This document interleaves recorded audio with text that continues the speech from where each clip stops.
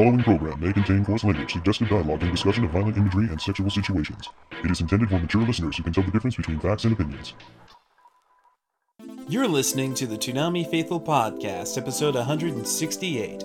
So long, Sword Art, or 3 hours, 34 minutes, and some change. Alex Von David is back as we send off Sword Art Online 2 in our longest episode yet. Seriously, it's as long as an entire block of Toonami. Remember, you asked for this.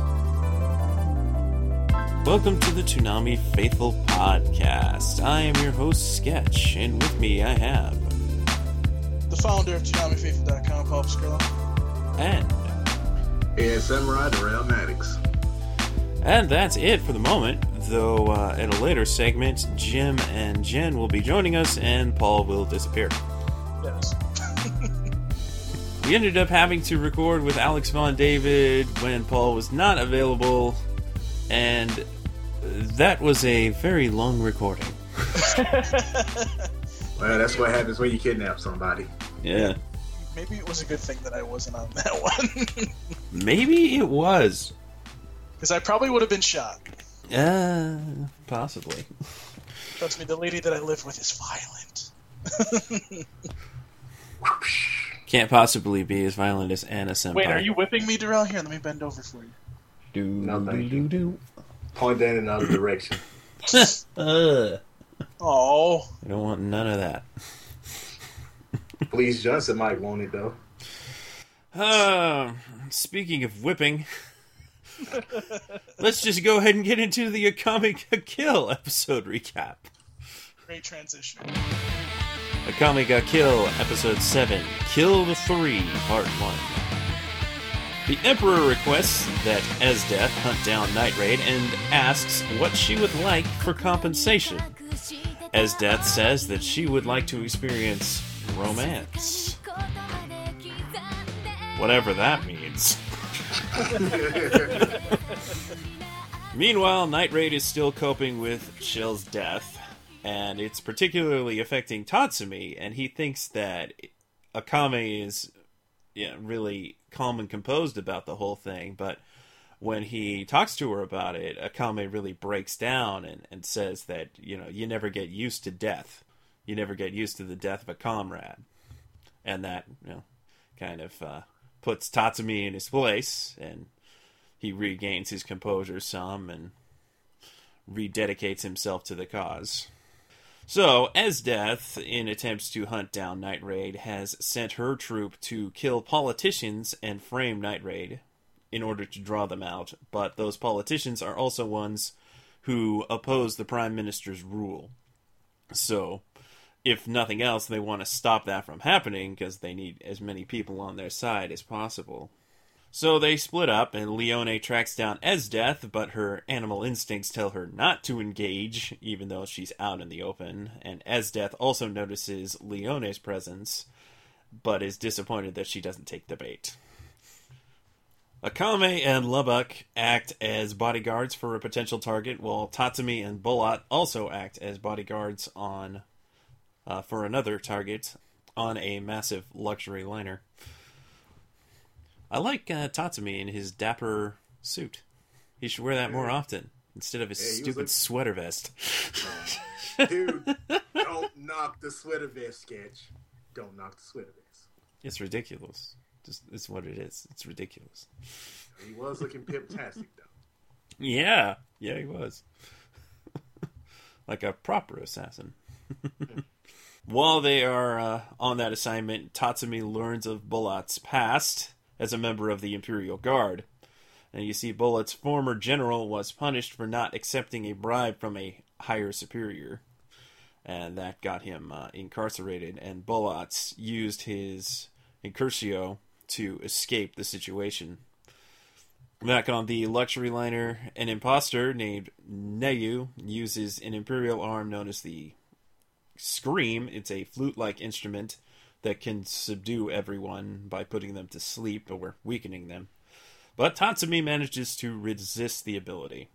He is subsequently confronted by another imposter named Daidara, but Bulot intervenes when Tatsumi tries to do something stupid.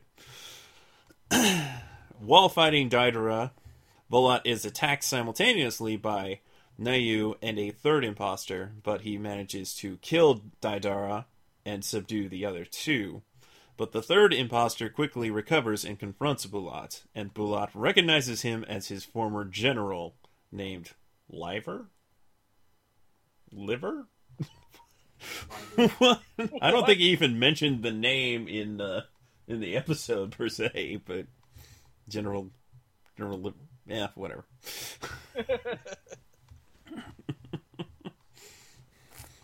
Yeah, so a decent amount of stuff happened in this episode.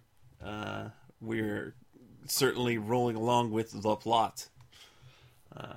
I like that they show that Night Raid's still coping with the death of Shill, and they're, each handling it their own way. So we get Bulat's tragic backstory, which is never a good sign. I'm a little concerned for his life at this point. I mean, they're probably all gonna die, but Right. the order of death matters. Right? Yeah, sure. Paul, did you watch this episode? Most of it. God damn, man. Seriously. You gotta blame my boss for this. Don't look at me. What is your excuse, man? It plays for an entire day afterwards on the Toonami stream. So you have no excuses. And it's free. You don't even have to And- log in or nothing. I mean, yeah, it's a little tricky to catch it, but you Like figure it First I out. said, excuses are like assholes. Everybody got one and they stink. But of what you saw, what did you think of the episode? Well, the whole thing is good, as it usually is, but I'm still kind of confused about the romance part. I think the Emperor, not the Emperor, I think the Minister put it best. It's like, I don't think what you're really looking for is romance. I forget the exact line, but it was pretty good. Or maybe So, it's yeah, like, I don't- apparently that's your definition of romance. She's looking for companionship. She is a woman of marrying age seeking companionship. But it makes She's sense. so- Like, I like the Emperor's reaction, because the Emperor's, the Emperor's a kid. So the Emperor's like, yes, of course. Yes, of course. I was like, I don't know why she's asking them. Maybe there's some kind of rule about being able to date or marry when you're in the guard. I don't know, but it seems kind of silly. No, Like- she just lacks that type of experience with men. Yeah, I guess so. Like, I need some help, so find me a man. I don't know. After what she did to dude up in the north, man. Yeah, I know. No. No. Uh, Uh-uh. if she was on, everything was fine, she could ask Leone for some, some advice, because Leone looked like she'd been around the block a few times anyway. Yeah. Hey, the day she licked Tatsumi's ear, man, was the day I knew. Yeah, got some experience there. Have any other thoughts on this episode, Darrell? Yeah, it was a good episode to me, not to mention Bulat, kind of brought Tatsumi back to his senses, tell him, hey, you have to pay attention to your surroundings regardless of how heated you are, because if you lose focus in battle, you're dead, man. Mm-hmm. Not to mention that Akami knocked him down a peg or two, in a certain sense, because he thought that she got used to seeing death. The thing is, from a soldier's point of view, you don't necessarily get used to it. Some people do. You have to be a deranged lunatic if you do it sometimes. But it's a part of us that just shuts down, and we do that job that we have to do. But at the end of the day, we come back to our humanity, and it's like, damn, I just took a life. But, and then what I felt so bad about Bulat was, here was somebody that he looked up to as a commanding officer, and then all of a sudden, he looks at this man's like, I know you, and it's the ultimate betrayal because, hey, my command officer at one point was an honest, decent man, and now he's a dog of the Empire. That's not good. It's an ultimate betrayal because more than likely this guy probably did impart a lot of wisdom in the lot and made him who he is. At that point, you feel betrayed because now it's like everything that you taught me was just a crock of shit.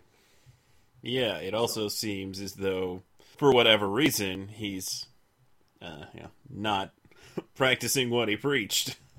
Nope. And now he's working for the enemy. Exactly. I'm sure that there's probably a reason, and we'll determine whether or not it's a good one later, but... Yeah. But overall, I love the blood and gore, and it's just still a good show so far, I can't give away any spoilers. I don't want to spoil it for anybody, but just keep watching, everybody. There you go. All right. I guess we'll go ahead and quickly read off the many Toonami talkbacks. Sweet. Can I abuse people? You always do. At Raguak Ultimate, pretty sure I pronounced that right.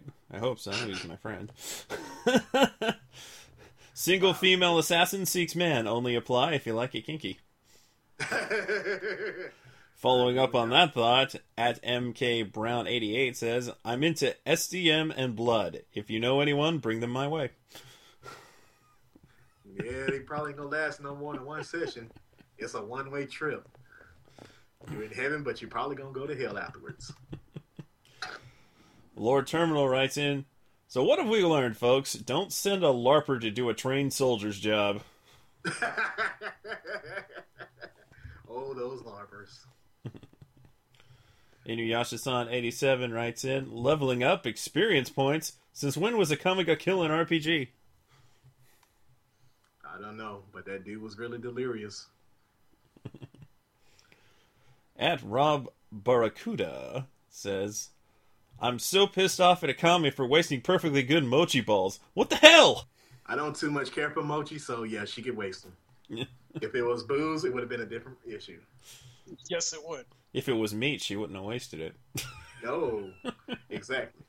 Akame's a carnivore. Yeah. She likes her meat. Frank Full Metal writes in, the moment between Tatsumi and Akame was great. She's not just some emotionless killing machine. Yes, indeed, Frank. It was a magical moment. She showed a bit of humanity. She wasn't a complete robot. Does not compute. And another from Ragnarok Ultimate, Tatsumi performing a self-bright slap. I like that reference. Not even my own father would hit me. Sometimes you just gotta slap some sense into yourself. Slap yourself. Harder. As well, it's interesting to see the plot thicken in this episode of Akame ga Kill. I'm curious to see what happens next. Though I don't think it's going to be good for Balat, whatever it is. Dude, do not talk about Beefcake Gabe Gandy. I'm sorry, man. If I had a man crush Monday, it would be Balat. Just a rip. I think obviously Esdeath is going to kill him as soon as she finds out that this handsome man doesn't swing her way. Right? Right? Come on. That's the only outcome. Dude, she is scary enough to make men swing her way. Maybe. Well, I'm gonna say, I'm seeing why Esdeath has the hype. Because she's crazy. Dude, those boobs alone, man, will send you insane. And them legs, come on. But no, it's more about the personality. I was like, all right, so this gal's clearly nuts, and she also wants to experience romance. This should be good. You know, she's like I said, man, her complex is like it's like 50 Shades of Grey on steroids after drinking tequila, man. Sheesh. That's wonderful. Mm-hmm, it's fantastic. Is Even it magical. fantastic? Is it? Dude, it'll blow your mind. Yeah, she's gonna blow somebody's mind, all right. Yeah. Is that before or after they blow their load, though? Yeah, exactly. Oh, this is gonna be interesting. That's all I can say. Yeah, maybe you'll catch a full episode one of these days. Yeah, I know. Well, welcome to my wonderful work schedule. As you would know, Oh, it's yes. hard to record this. It's even hard to record this podcast at times. So, Okay, let's hurry on to the news.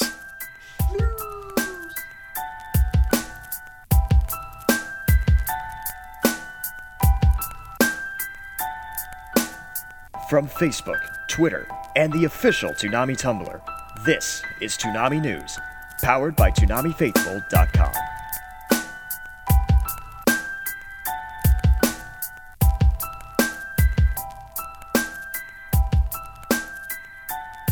Starting off with the ratings for September 19th, 2015. 18 of 49 ratings, Dragon Ball Z Kai.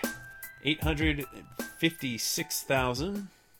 Akame ga Kill, 704,000. Michiko and Hatchin, 623,000. Sword Art Online 2, 562,000.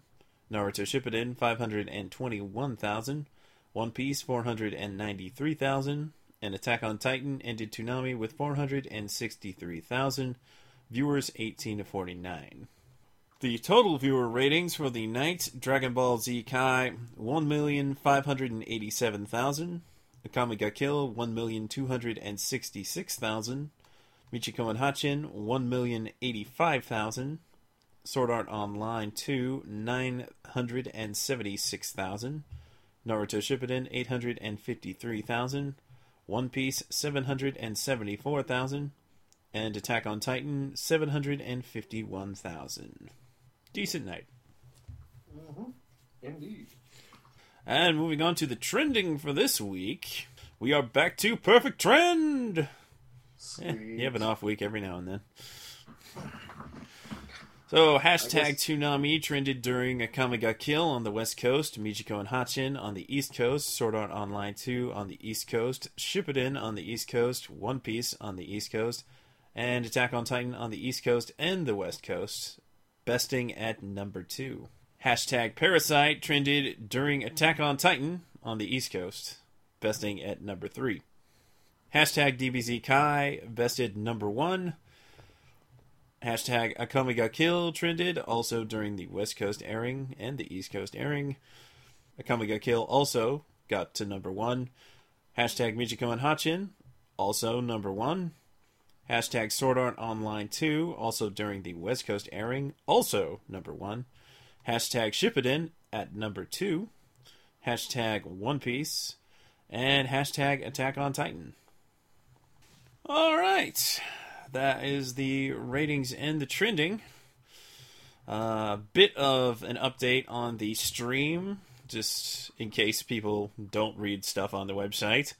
The encore of Toonami's block now runs until Monday morning, and then they switch over to a show marathon, and then they switch back to an encore on Friday evening after Toonami Pre-Flight, which now premieres on Friday. right. So you have 2 chances of roughly 2 days in which you can watch all of the Toonami block from the previous week directly after it airs on the next Sunday, and then also on Friday and Saturday leading up to the next broadcast, which is convenient. But once again, we stress, please watch it if you can watch it on television, because that still very much matters. Yes, it does. And I think that's all that needs to be said about that. Because, I mean, I could tell you that they're marathoning Sword Art Online 2 this week, but by the time you hear this, it'll probably be off. So. Awesome. And they did Blue Exorcist the previous week, so Gurren Lagann next? Huh? Please. I hope. They're They don't have too many other shows that they can do that are particularly 24 to 26 or so episodes. Well, you did answer a question on your ask. So maybe Big O? Maybe Sentai gives us season 1? I hope so. Look, yeah, I just want Outlaw Star back, please. Well, you're gonna have to talk to Sunrise about that. Yeah. That has nothing to do with Toonami at all. No. Or Funimation, for that matter, because they're probably sitting there going, Sunrise, anytime. Yeah. We did buy the rights from you, so anytime. Anytime now would be nice. Yeah. Kind of would like to sell that, maybe, a little bit. You want money, right? Sheesh. No, I don't know what money is. Yes. Well, I guess that's our periodical complaint about Sunrise being Sunrise. Got to do that at least every few months. The frustration must always be fresh. Yeah, it is very fresh in my mind. And a lot of Toonami faithful are sitting there still going, where's our Outlaw Star?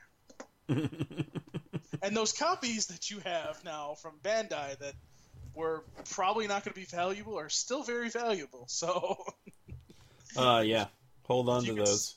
Yes, if you can hold on to them, you better do that. Yeah, didn't you buy 2 of them, Jackass? I still lament. I still have one. How much does one for a second one, Jackass? Oh, quite well. I was going to sell one, but I don't know yet. I think you probably should hold on to it for now. Yes. So, this is the part where we talk about the other things that aired on Toonami this week, and a couple of interesting things. They had a paid promotional for The Martian, the new Matt Damon movie. Yeah. Yes, they did. One of those things where they preview movies, but this was kind of interesting because they seem to somewhat involve Tom and Sarah in the whole situation, which is interesting. I'm pretty sure the Absolution have passed by Mars a couple of times, and they flipped Matt Damon off on the pass by. Look, are you sure that you weren't in the Absolution and just flicking them off as they went by? Dude, I would drop my pants and moon his ass. Based on previous experiences with characters played by Matt Damon, I don't know if they should try to save him. If anyone else is familiar with another particular sci-fi film of recent years, they'll probably get that joke, but I don't want to spoil the events of that movie. But I may have. Yes, you have. And I apologize. But I have to make the joke because I'm like, oh, I'd just leave him.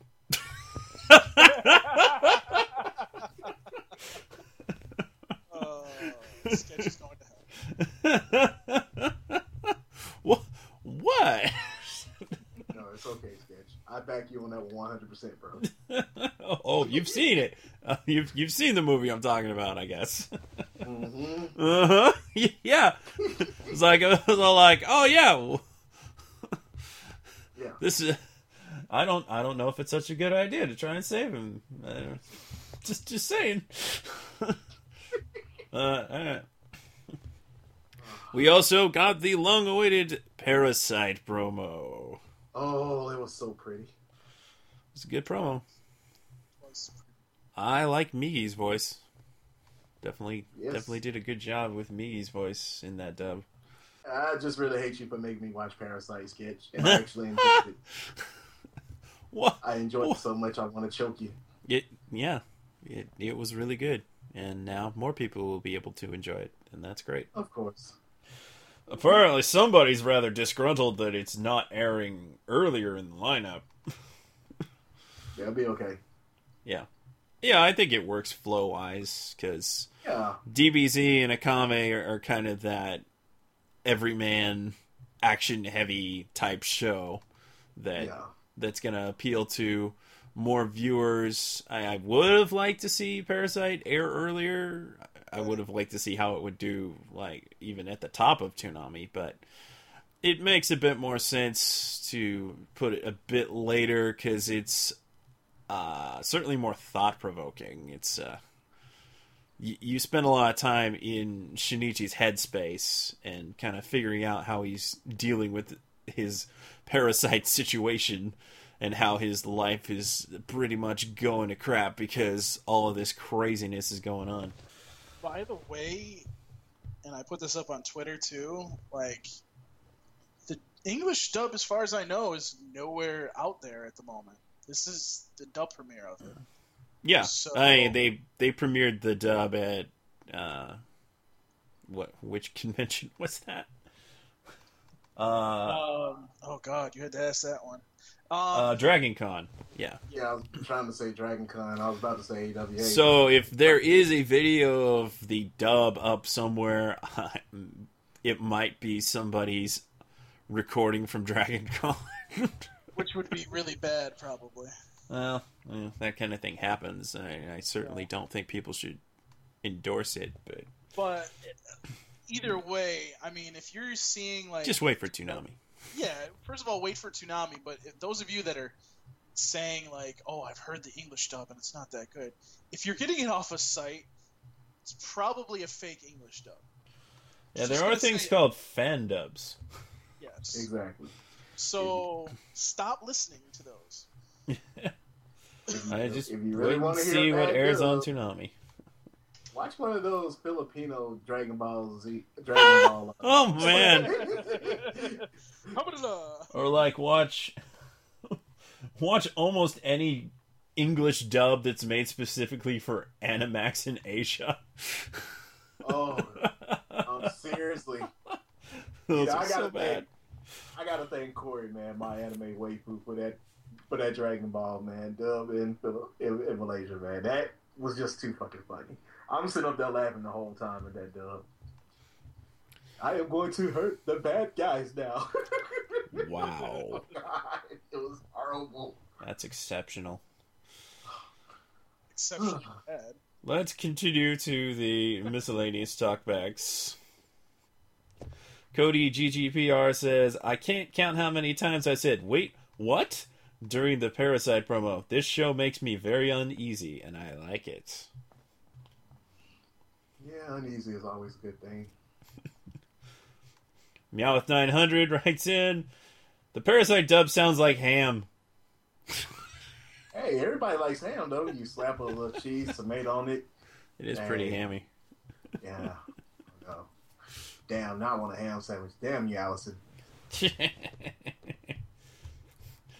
Rakuok Ultimate has a couple of Michiko and Hachin ones that I think at least Darrell's going to appreciate. Atsuka Jones in the Golden Pot, still better than the Crystal Skull. Can I start calling Vanessa Short Round? No, that's too insulting to Short Round.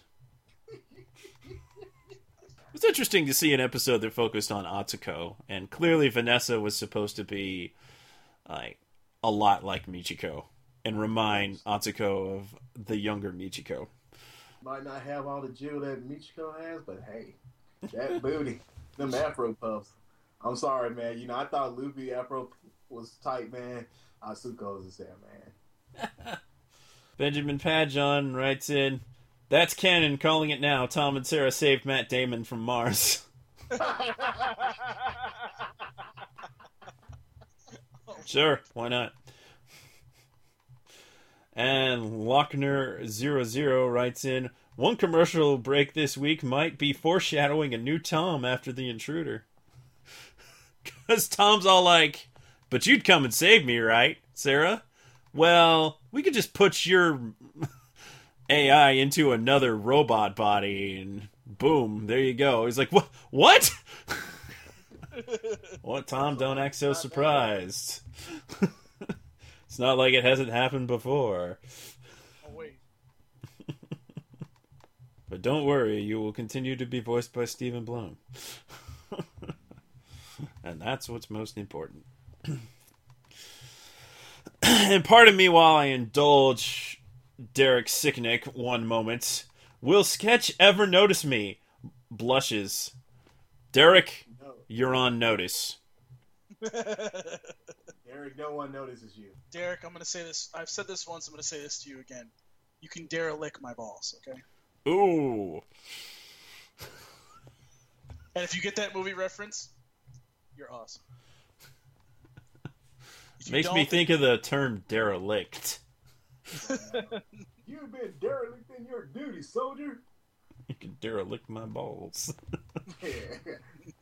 Wow, Paul actually made it funny for once. Wow. So Paul, because Jim did that Jon Stewart rant, and I was like, well, if Jim is Jon Stewart, then I'm Stephen Colbert. And Inu was like, then what does that make Paul? I think it makes him Jay Leno. Like, ooh, man. all right. How do you feel about that, Paul? I don't know how to feel about that. I was going to go with Jimmy Kimmel. I think Jimmy Kimmel would be better. No. Jimmy Kimmel would be better. There are two late-night talk show hosts. I mean, there's two of them named Jimmy. Jimmy Kimmel, Jimmy Fallon. And neither of them are like Jim Nelson. or rather, Jim Nelson is like neither of them. No, we're just gonna downgrade Paul and Tosh. You know, they referenced Good Burger on Jimmy Fallon recently. Yes, they Oh did. yeah, I saw that, man. That was hilarious. Yes, it was. Awesome. Oh, no. That mustard's just fine. You just gotta hit it. You know damn well that Nickelodeon's sitting there going, Keenan and Kel. Well, now we part ways with Paul and add in Jim and Jen, along with Alex Von David, our guest for the majority of this episode. And when I say majority, I mean holy crap. But it's time to move on to that segment. So, cue the music.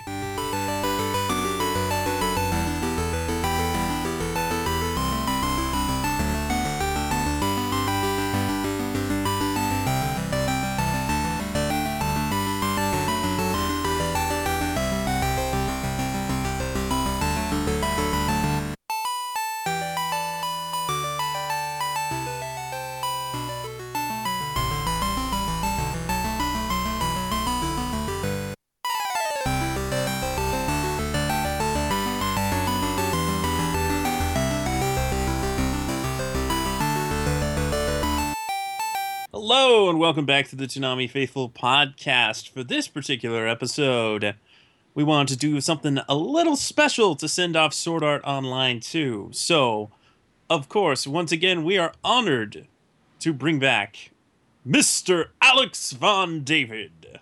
We lied. I kidnapped them again. Hey, everybody. I helped. Because of course you did, Jen. Okay, sorry, Alex.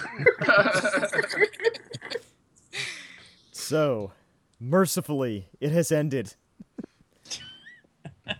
That's all I For can some. say. For some, For yes. some. Well, mostly for us because, we've been in the middle of the never-ending pissing contest. Well, they can't. Hell, I piss out the Ganges every night, so they ain't winning that one. Yeah, just mercifully it's over, and hopefully we can let the healing process begin with some parasite-y goodness, but not before we say goodbye to Sword Art, and I assume for now. Yes. I mean, who knows? I haven't heard anything about anything about a season 3 or anything. So, I mean, who knows if it's going to happen? And if it does happen, and if they do decide to dub it, I mean, who knows? Who knows if I'm going to even be involved in it? So, Yeah, exactly. exactly. I kind of don't put my eggs in one basket anymore. As I believe you mentioned last time. Well, before we discuss this episode at length, well, we'll pour one out for Yuki Kono in our final recap of Sword Art Online 2. That was opening the beer can. Cue the music.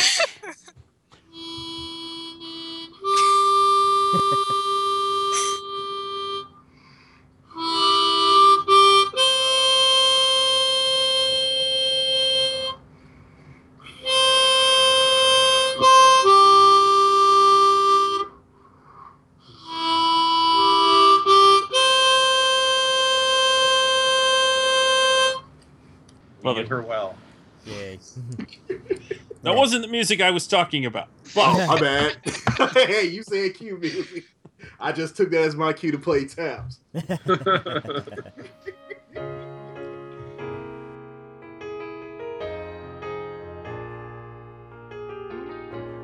Sword Art Online 2, the final episode, episode 24, Mother's Rosario. Asuna and Yuki spend more time together along with Asuna's other friends and the other members of the Sleeping Knights. The day finally comes when Asuna receives a message telling her that Yuki's health has taken a turn for the worse. She rushes to the hospital to see Yuki for the last time and hold her hand in the real world for the first time.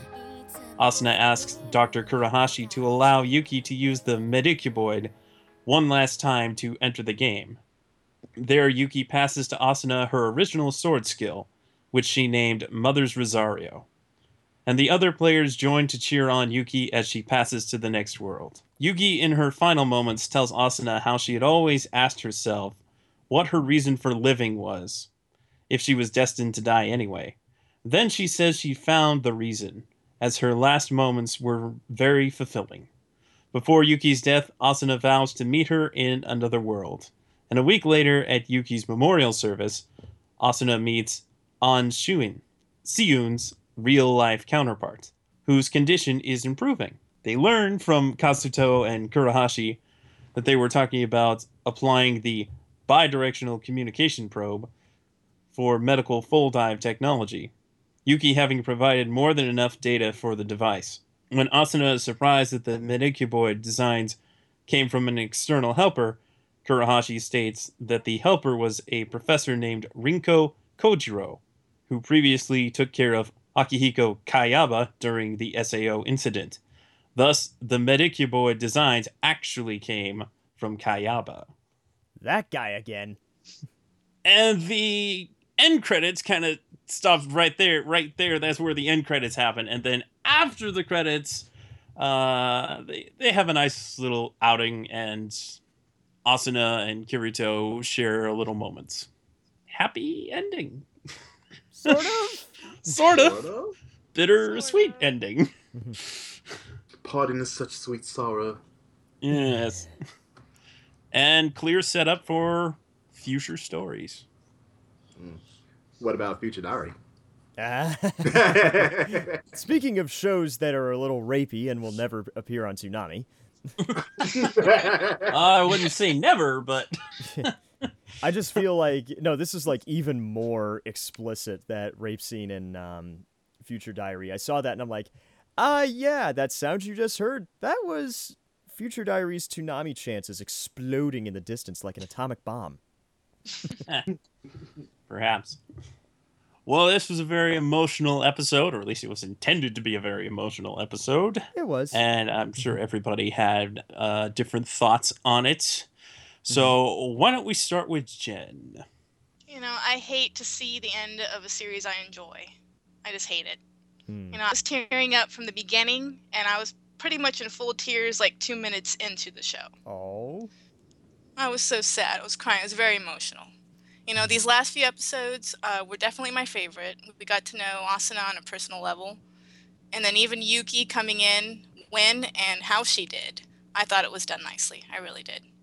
So all in all, I really do enjoy this show. And I'm sad.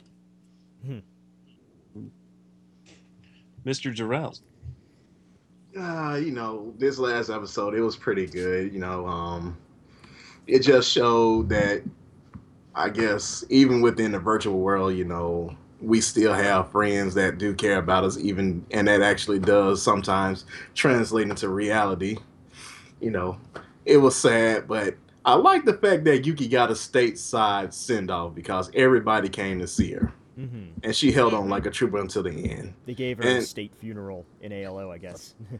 Yeah, well, you know, Alpine Mills and him Norse mythology, the land of the light elves. So, hey, she got the perfect send-off, man, to go to the next world. Indeed. Jim, what are your thoughts? Thematically, I thought this episode was very good because with the way they handled Yuki's death and the Sakura motif that you saw in there, because you know the life of Sakuras are fleeting. You could really say that Yuki was meant to kind of embody a triumph of the human spirit, as it were, because she found her reason for living and she was able to live out the way she wanted to by playing ALO. And I thought I thought the entire thing was pretty well handled, especially for, by SAO standards. Now, granted, that's not saying a heck of a lot, but it was, very tasteful, I thought. And I'm sure if Paul was here right now, he's unfortunately working while we record this segment, I imagine he would have nothing but resounding praise for this episode. Mm-hmm. Yes. Yes. And I would say it was a fitting conclusion to the storyline. I kind of feel like it just ends. And that's the one thing that I saw. Not entirely satisfied with that. When I originally watched this episode back, I guess that would have been late December of last year, and I saw it, and I got to the ending and went, there isn't another episode after this? This is how we end the season. Oh, yeah. Okay. Huh. Well, here's to the next one. It doesn't end so much as it just stops, Yeah. That's kind of the impression I get. And though they clearly sow some seeds for future developments. And I don't know how I feel about this show's constant need to try and make Akihiko Kayaba seem like not such a terrible guy. Yeah, I know. It's almost like they're ashamed of what they created. Yeah. Well, at least they're not trying to make us sympathize with Sugo. Even Kayaba's all like, no, that guy was messed up, man.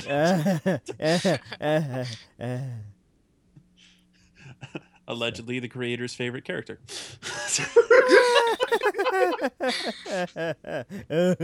I'll put it to you like this, dude. I can sympathize with a sailor that got the clap without wrapping it up, man. Oh, God. Oh, God. Oh, boy.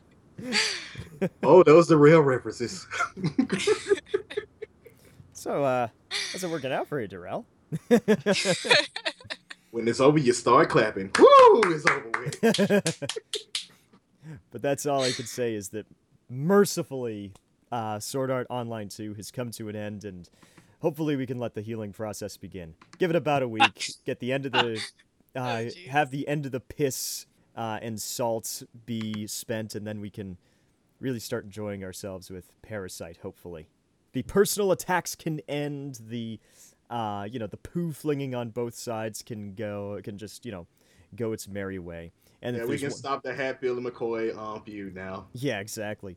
And if there's one more thing I can say about this episode, it's like a continuation of last week's episode in that it was a really, really depressing British Christmas special. Well, there's always figgy pudding at the end. Only Kirito is able to have that. Yeah, that's right. Because Kirito killed Santa. Yep. But like I said, it was sad on Christmas. Like I said, it was Robot Santa, so small loss. As a matter of fact, people should be praising him for killing Robot Santa. That's right, because in Futurama, that dude's bad news. Yeah, but at least Kwanzaa Bot's cool. You know it, man. And if Grandma's fruitcake finally reaches critical mass, it can be regifted straight to Santa's ass. Ooh, so many Futurama references at this point. Oh, yeah. There's always room for more Futurama references. Shut up and take my money! I think as Gil Austin said when he was talking about Futurama on Pre-Flight, how much is enough Futurama? More. Always more. Way to be, Gil. Yeah, you the man, Gil. Now, before we delve more into the arc overall, Alex, how do you feel this works as an ending?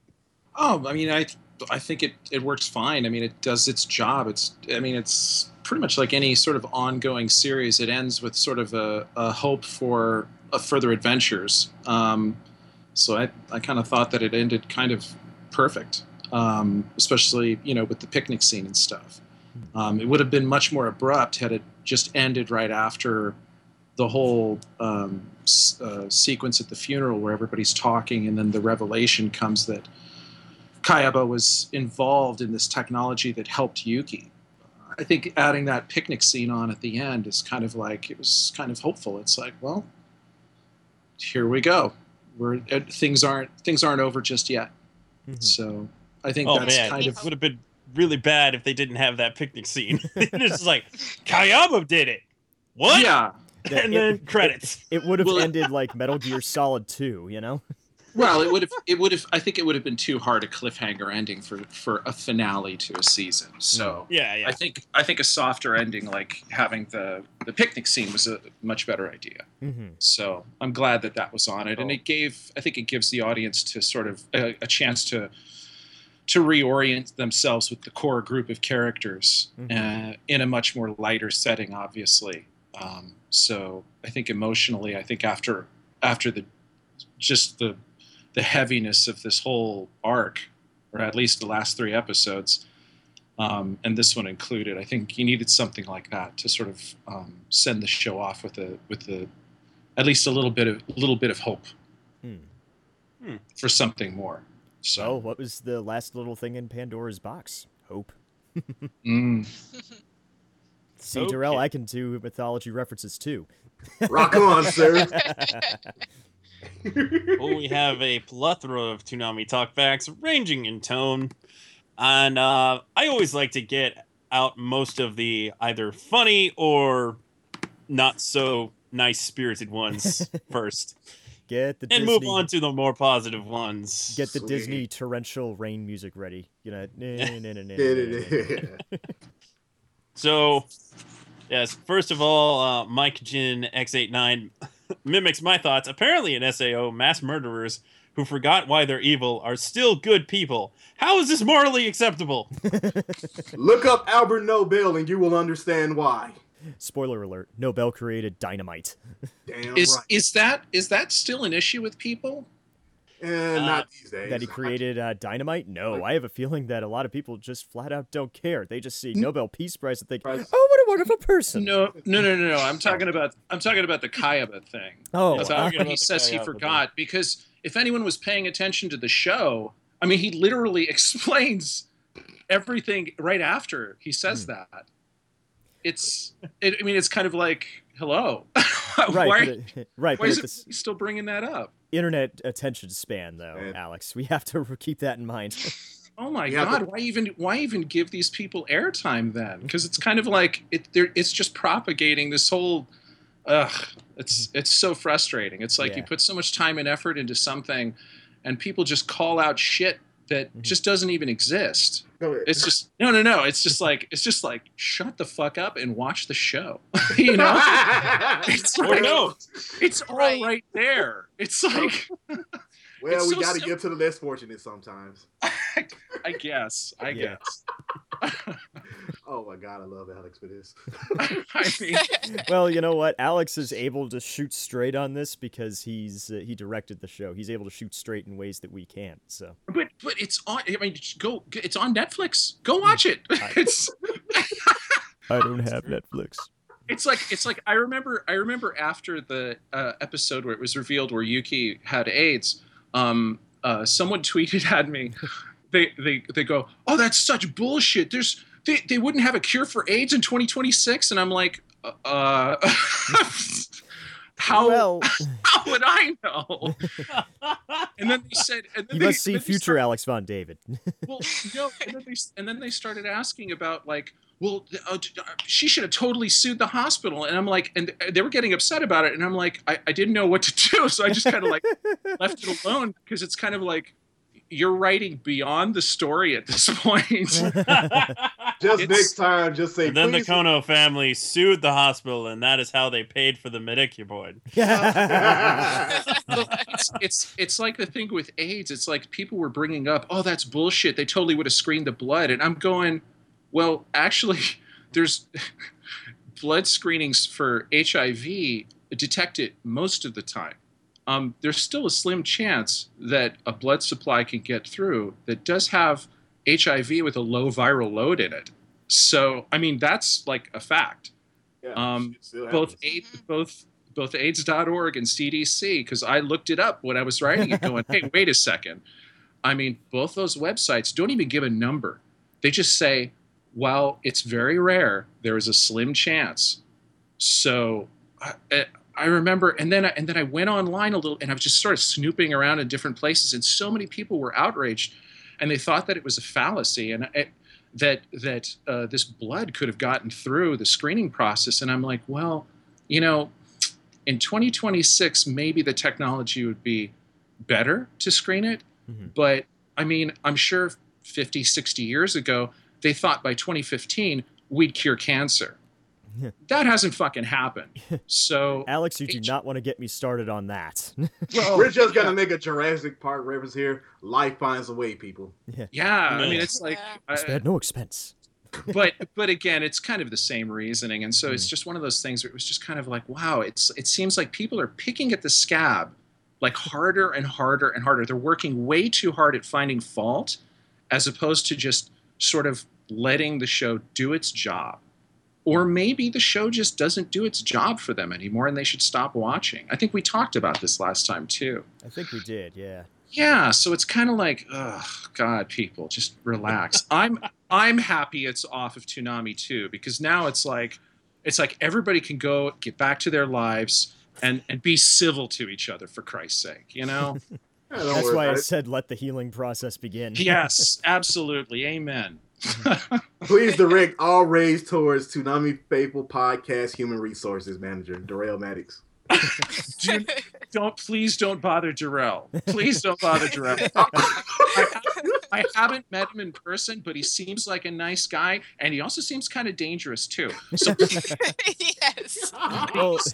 Please don't bother Darrell with your bullshit. Leave him alone. Well, like I said, after this week, Sword Art is off limits. If you make any kind of anything like that, any mention to it in a comparative tone or anything like that in the Toonami talkbacks, dead to us. Your talkback will be ignored violently. Cracking down. No. This is my job to put the populace on notice. This is not a democracy. Well, if it seems it is like a democracy, but we all vote for it, so it's a council of 5 votes. Yeah, I mean, honestly, like, how much time do you guys really want to spend dealing with stuff like that? You know, at the end of the day, no more time. Yeah, what else can you do? What else can you do? So eagerly await Parasite on Saturday. Yeah, I mean, you know, cool. A new show comes on, and that's awesome. That's always awesome. So hopefully everybody will get a kick out of that, and then be talking about something else, you know, some other problem. I just eagerly await what comes next from Aniplex in a new slot. I've been hoping for Madoka and Magi Madoka I've been hoping for since 2012. Magi I've been hoping for since late 2013. So.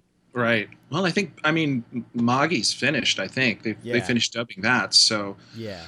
I mean, I don't know what's going on. I know Aniplex is going through the dubs of a couple other shows that are action adventure shows, but I mean, who knows if Aniplex will have anything else on, you know, before Christmas. Oh, I mean, I don't. Will they have anything ending before Christmas? If anything, maybe Michiko and Hatchin, I think. That's right. Because yeah. It's only like 22 episodes. It's a really weird number. Right. And personally, I love Michiko and Hatchin. I think it's fantastic. Yeah, it's a cool show. Oh, I love it. Mostly because I just remember waving the flag for it after I saw it at Anime Boston one year, and Monica Rial and Christopher Bevins sold me on it. Oh. and I watched it, and I was saying, yes, get this show, and I will be very, very sad when it ends. But that's the only show I know of that is ending possibly before Christmas or something like that, so you just don't know. They'll probably figure out some way to make sure it doesn't end until like the with new year. yeah. Yeah.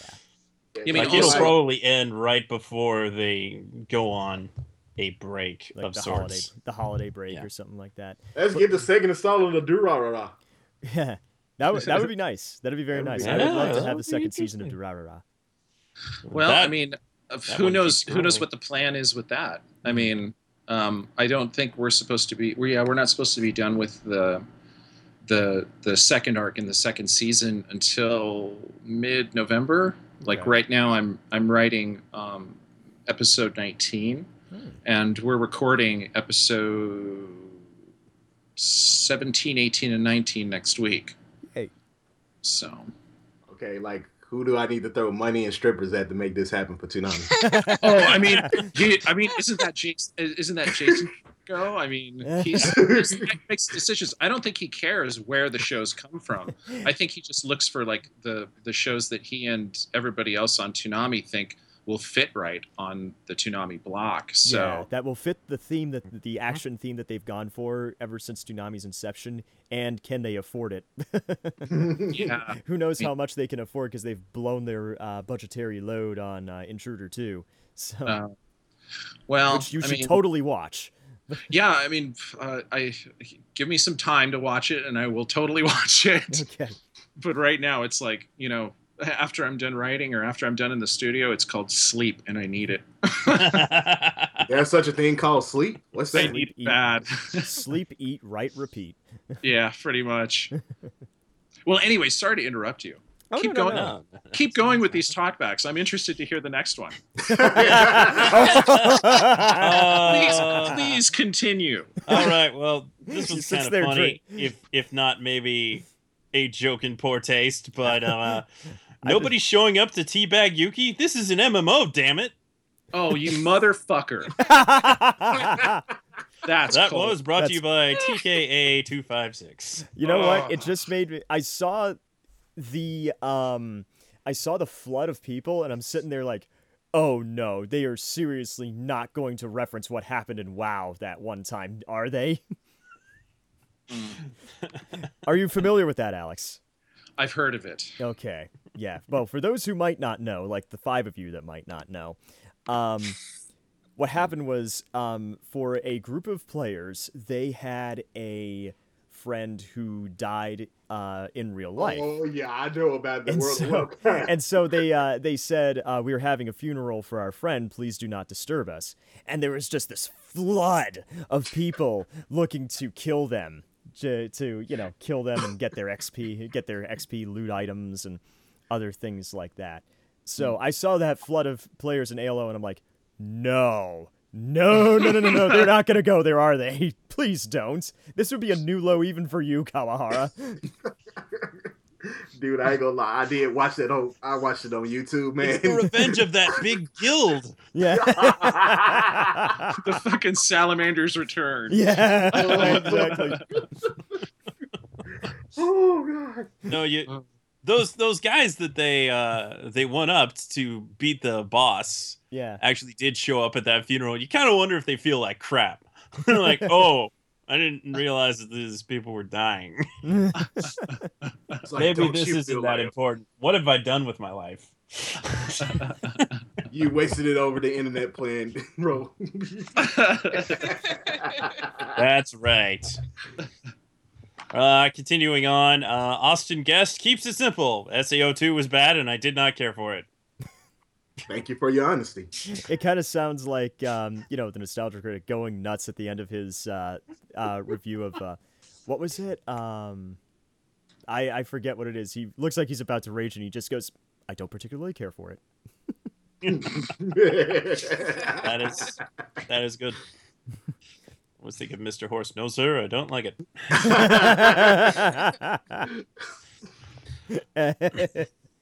Andy Yoho, referencing a different arc, says the Caliber arc is my favorite in SAO. Why? Short, simple, no forced emotions. Xenon and Klein are the best characters. Spin-off with Xenon and Klein, please. Would it be a That could be Walking Dead cool. series? That would be cool. You know That what? could be cool. I would probably like Sword Art a lot more if they had Klein and his, woman hunting and failing adventures, like him getting punched in the face every time he tries to creep on girls or something. He's the Brock of SAO. Definitely be a show. The Brock. That could definitely be a It'd be a show. little generic, but you spice it up with a super deformed style, and I was just thinking that. Do like a chibi version. Yeah, exactly.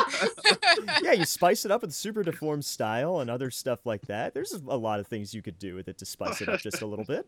Yeah, It totally. just ends with Klein getting punched in the face and never getting the girl. Meanwhile, Sinon is getting hit on everywhere, and she gets nobody because she's too attached to Kirito. Oh, wait. Stop it. Sorry. But train of by the thoughts. way, personally disappointed that they didn't show us who Klein was talking about. It's like, hey, look at this girl.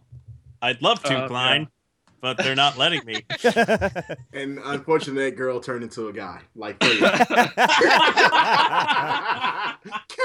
Klein, he's got the Man worst luck. boobs. Yeah. Klein's luck with girls is mirroring mine. And welcome Kirk Thornton to Twitter. Yeah, totally. Hey, Kirk Thornton, you're the best. It's about time. I popped in and said I feel inclined to say hello. Aw. It was funny.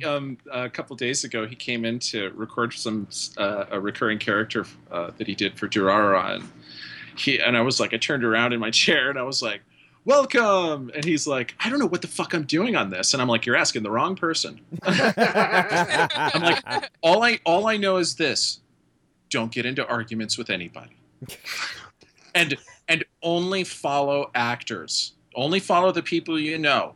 Mhm. And I said that's a good place to start, because if you just start following everybody who follows you, Mhm. you're gonna get all these messages all the time and stuff like that, and it's just gonna be a little bit too much to deal with. Like when I started, I talked to Ben about, Ben and I had this conversation, Ben Diskin. Mhm. We had a little bit of conversation about it, and he's like, okay, well, here are these warnings. When you post to Twitter, everybody sees it. If you do this, you're talking to one person, but if someone wants to, butt in on the conversation, they'll be able to see it on your feed. But it's not publicly. It's not like a post to everybody, like all the people who quote unquote follow you. Mhm. So I said that. I told that to Kirk, and then I told him about the favorite and the retweets, and I said to be careful with favorites and retweets, because when you're favoriting or retweeting, I can't even say it. We treat. Yeah, no. Yeah, you want to retreat after you retweet. If you favorite someone, Retreat. or if you retweet someone, that's almost like you're validating whatever they're commenting on. So just be careful on what you're doing, because you can get into trouble with that with some people. They may end up chirping at you or whatever. Mhm. And then I said, you know what, Kirk? Never mind anything I said. Talk to Ben Diskin. Yeah. He'll set you straight. He understands. Oh, Yeah, he knows how to work it. Joshua Knighton writes in, the only two things I can genuinely compliment SAO on is its awesome animation and its great dub. That was what kept me coming back, was the dub. Oh, well, thanks. So yes. Well, that's cool. Yeah. Oh, hell yeah. That's why we work so hard, so so that people could get something out of it. Exactly. And as we gradually phase towards the more positive comments, first up from Frank Full Metal, emotional episode of SAO2 done right. It's heartwarming to see how Asuna and Yuki affected each other's lives. Yes, the sisterhood of the Maniki Boy. The Sisterhood of the Traveling Medici-Boyd? There you go. That thing doesn't travel, though. No, it doesn't. Or it doesn't travel well. I mean, you No, probably... it's the probe thing that does travel. Ah, okay, yeah.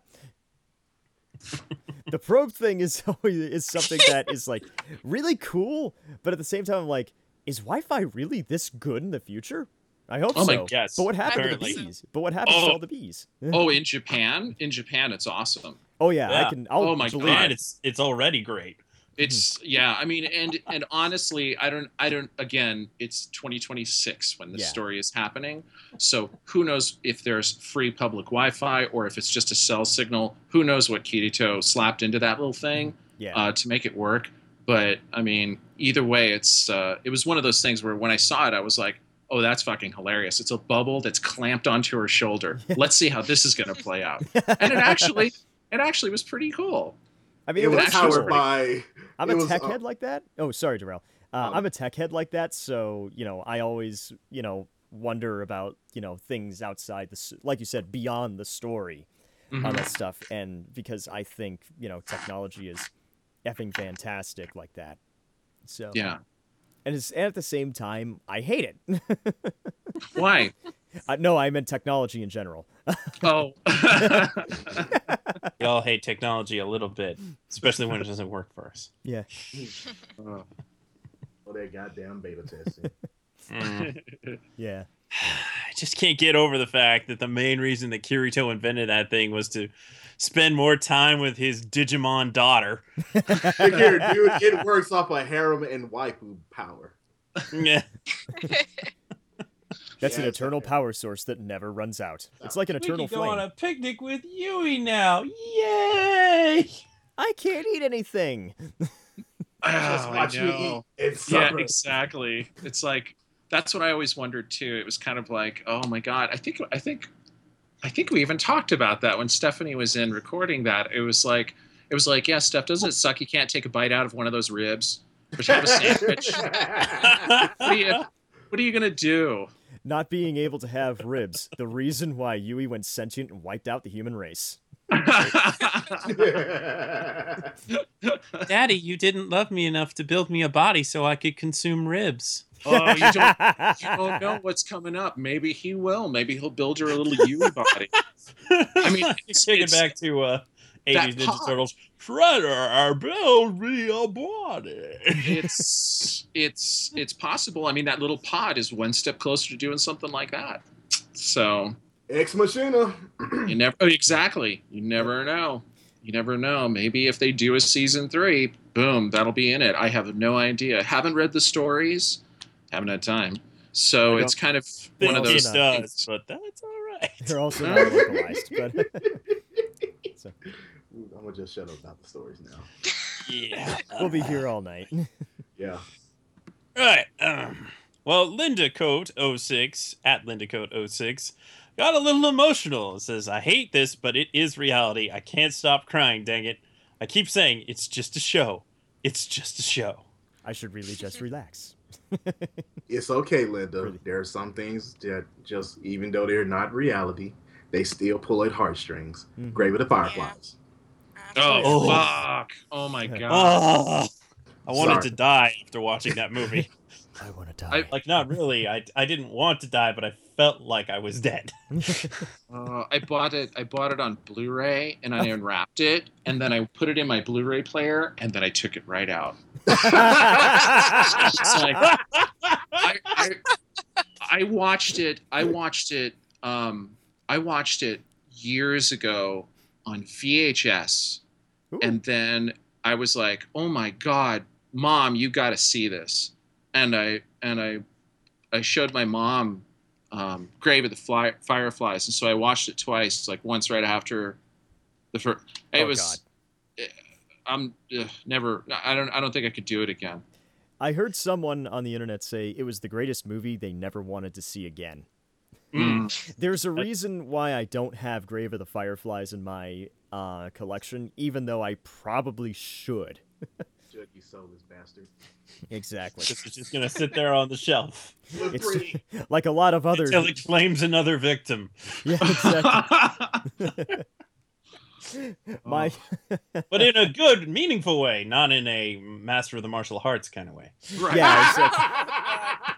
Exactly. Funny story about that. I was at AAC, another anime convention in New Hampshire last year, and I placed it high enough in Who Wants to Be an Anime Millionaire to get a prize. I had a choice of Master of Martial Arts or Dragon Ball Z Battle of Gods.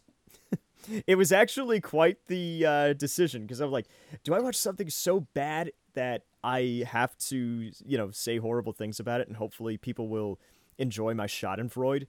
Or do I want to watch something that I don't particularly like, but I know is going to be pretty good in DBZ Battle of Gods? So, I would have took Tough Master call. So what'd you pick? Dragon Ball Z. Yeah. And how'd it go? I actually liked it. I thought it was pretty good. It was just Dragon Ball Z fan service the whole way through, and I enjoyed the callbacks to the original Dragon Ball, because I very much prefer the original Dragon Ball. Mostly because it's a highly stylized version of the story Journey to the West, which I'm actually reading right now. Mhm. But, what, Jerome? all 100 chapters on. Yeah, exact. The chapters I'm on, he's Sun Wukong is in the I believe he's leaving the monastery right now or something. So yeah, but yeah, I thought it was pretty good. And Master of Martial Arts, I probably would have laughed at a lot, but it would have been ultimately a really shallow, hollow experience that would have left me a much less cultured person because of it, or maybe more Trust cultured. me, you wouldn't laugh because it wasn't You just even feel dirty so bad after. it's funny. It was just Yeah. you would just sit there, stock and stare, and like, what is this? Why was this made? Dude, I watched And more it. importantly, why did it sell well enough to be on Funimation's classics line? Because boobs, that's why. Battle vixens and They're not even good boobs. Okay, we got to stop talking about that awful show. Alaska Let's talk about this awful show. No, I'm no. We have a guest. Not even those. I may not like Sword Art is very entertaining to me. So Sketch, we have a guest at the table today. Oh, please! I'm well aware of your guys' format, and I'm a big boy, so I can Yeah. handle it. In that case, then, give me your goddamn cornbread right now, since you're I'm just saying on a scale of really bad things in the world, Sword Art is far above that crap. Sword Art is incredibly small potatoes compared to what I've heard about No. Master of Martial Arts. Yes. Dude, I would rather watch Master of Martial Arts than Air Master, dude. Again, I punished myself watching Air Master. Wow. Oh god, that audio was horrible. I'm just gonna stay away from that then. Yes, you will. Stay All away right, from that, but let's move on get to the back next to the topic. talkbacks. The- Next from Derek Sickenik, who's Oh, there's a quite familiar the fan name. of Sword Art Online. Yes. Yeah. He's a pseudo fan. I mean, he goes back and forth, but he's definitely a moderate. The feels I felt when Sword Art Online 2's finale were real. Just tremendous voice direction and acting for this show. We know why you say it feels, Derek. Well, Your ass we on know. notice. Just to get a bamboo reeds under Sketch's fingernails, you know? Oh, Get in the corner, son, now. Corner. yeah. Don't perpetuate that, Jen. Jarrell, are you anti quote unquote feels? I am. Oh no, that's all sketchy. Sketches. I It feel as though that word does not properly convey emotion. It seems like it's just sort of a simplification. It is. I mean, and in Twitter, it's kind of like you're still what 140 characters or something. Yeah, So exactly. yeah. what are you gonna do? LOL. Lol. LOL after every goddamn line. LOL. Somehow I managed to get my points across.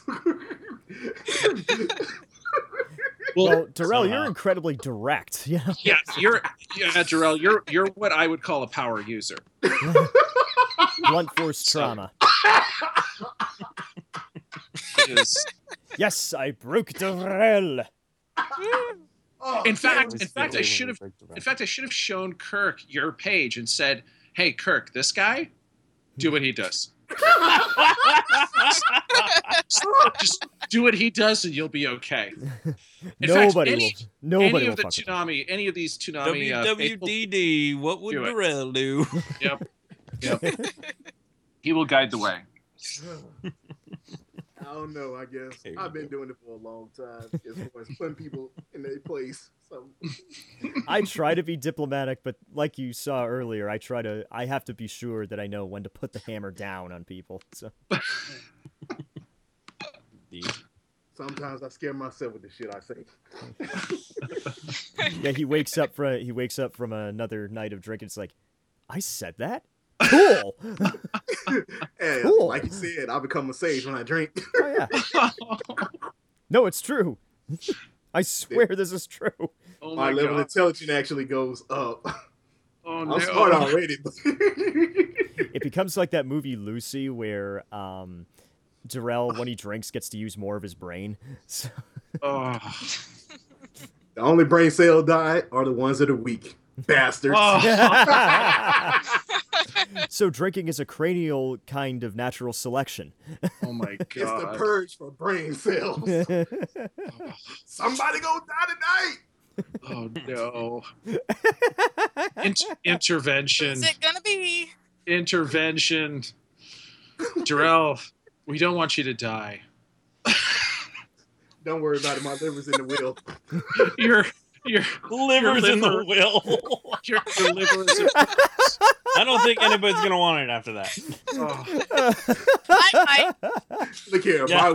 my liver went into my Jen, you pocket. just keep it in a jar and admire it. Look at that liver. Look at what all it accomplished.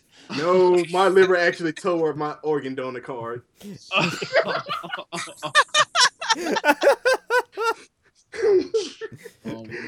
They start examining Darrell's liver like they're examining Ozzy Osbourne's body. Is it's like, how is this thing so resistant?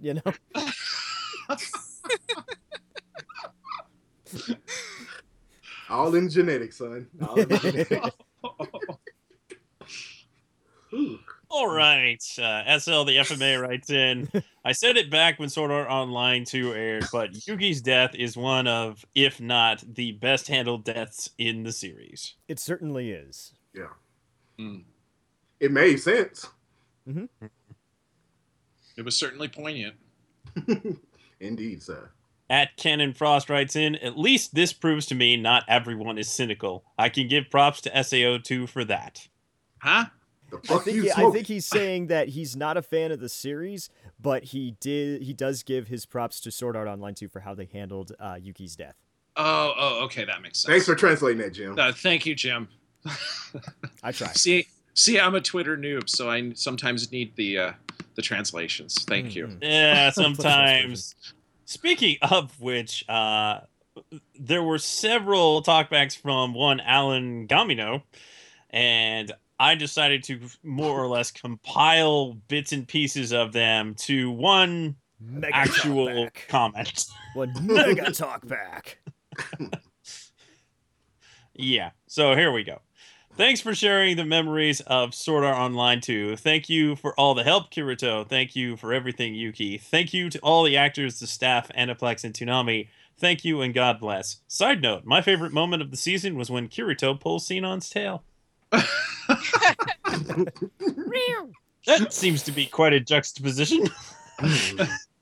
Oh, it gave me so many positive memories. But you know what I really liked? That part when Kirito was kind of a jerk. A playful jerk. Well, thanks for I watching, love that Alan. scene. I love that scene. I don't care what anyone says. Correct me. Kirito's kind of a troll like that, I guess. Yeah, particularly in that arc. I just remember one line from the first arc. He accidentally grabs one of Asuna's boobies. He goes, squishy. Oh, yeah. Well, let's be fair. Kirito's probably never felt one before. He was also out of it, if I recall correctly. Yeah. Yeah, he got knocked out. Yeah. Yeah. They're like, oh, squishy. And you know what happens next? Whack. But the hand And- pros. Now, Alex, I have to ask, was that a direct translation, or did you get a little bit of free reign on the lip flaps on that one? Oh, do you know, you I remember? don't remember, but Okay. if you give me a sec, I could probably find the script. Okay. Actually, Oh. hang on one sec, Okay. or talk amongst yourselves while I look Okay. it up. Well, this is something that I always like, is I like the creative process that goes into dubs and stuff like that. So, this is We my haven't stalling. even gotten This, to the Q&A yet. this is my little stalling speech. So, You don't have to do that. Let me keep reading talkbacks. okay. At Gamer for Life 123 says, Kono Yuki, you were the best for these last 7 episodes. By the way, I have to say that if someone hadn't said that it was Erica Mendez as Yuki, I wouldn't have known. Oh, right. Because I'm too used to hearing her as Aladdin in Magi, and then as Ryuko in Kill la Kill. Yes, thank you. Yeah. So, you can hear the dissonance there, but I think it just shows the skill that Erica has. 'Cause she's Oh, yeah. She's awesome like that. Oh yeah. No, she did an awesome job. I mean, she came in and she was excuse me, she came in and she was super excited to be a part of it. I don't think she was a fan of the show per se, but I know that she really, really loved this particular arc when she got into it, and actually started watching it, just doing her homework and stuff. And she really loved where it was going and what was happening with it. So, yeah, I mean, yeah, she did an awesome job. I mean, honestly, she doesn't do any other job except awesome. Yeah, I mean, but even since started working on Kill la Kill with her, what, a year ago or something like that, or more than a year ago now. I mean, she rolled into Sword Art. She's a totally different actor. She was a totally different actor. Like she changed during Kill la Kill, which was cool to see, because that show just, that show was that show was the deep end for her. So it was one of those. It's the deep end for everybody. Well, for her especially, I mean, it was just like, getting, I mean, with that kind of character, a lead who was that kind of character with that kind of personality and that kind of energy, and the way the show kind of twisted and turned emotionally on, in the middle of its universe and stuff. It's, Erica rises to the occasion. So her skills as an actor, like, improved, like, I don't know how many fold, but a lot fold during the recording of Kill la Kill. I don't know what she was doing in between Kill la Kill and Sword Art, but I know she's been, keeping busy because, her stock's up now in the industry. Yeah. So good to see. Yeah, no, totally. And I mean, she works hard, and she really puts her soul into it.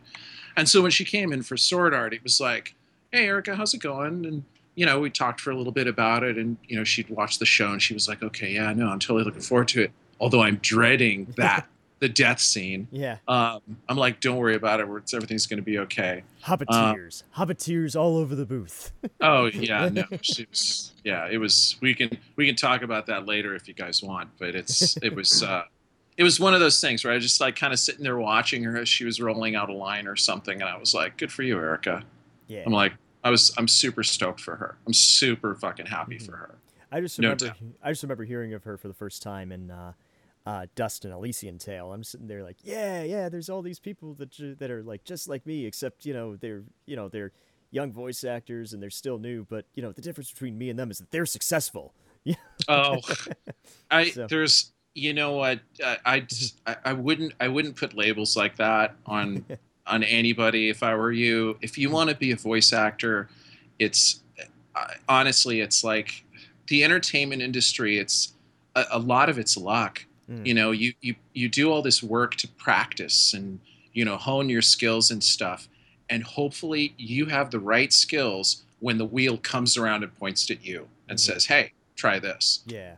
Hopefully you're ready to do that. A lot of the voice actors coming in to do anime, the sort of the quote unquote fans, who've been, doing all that kind of stuff.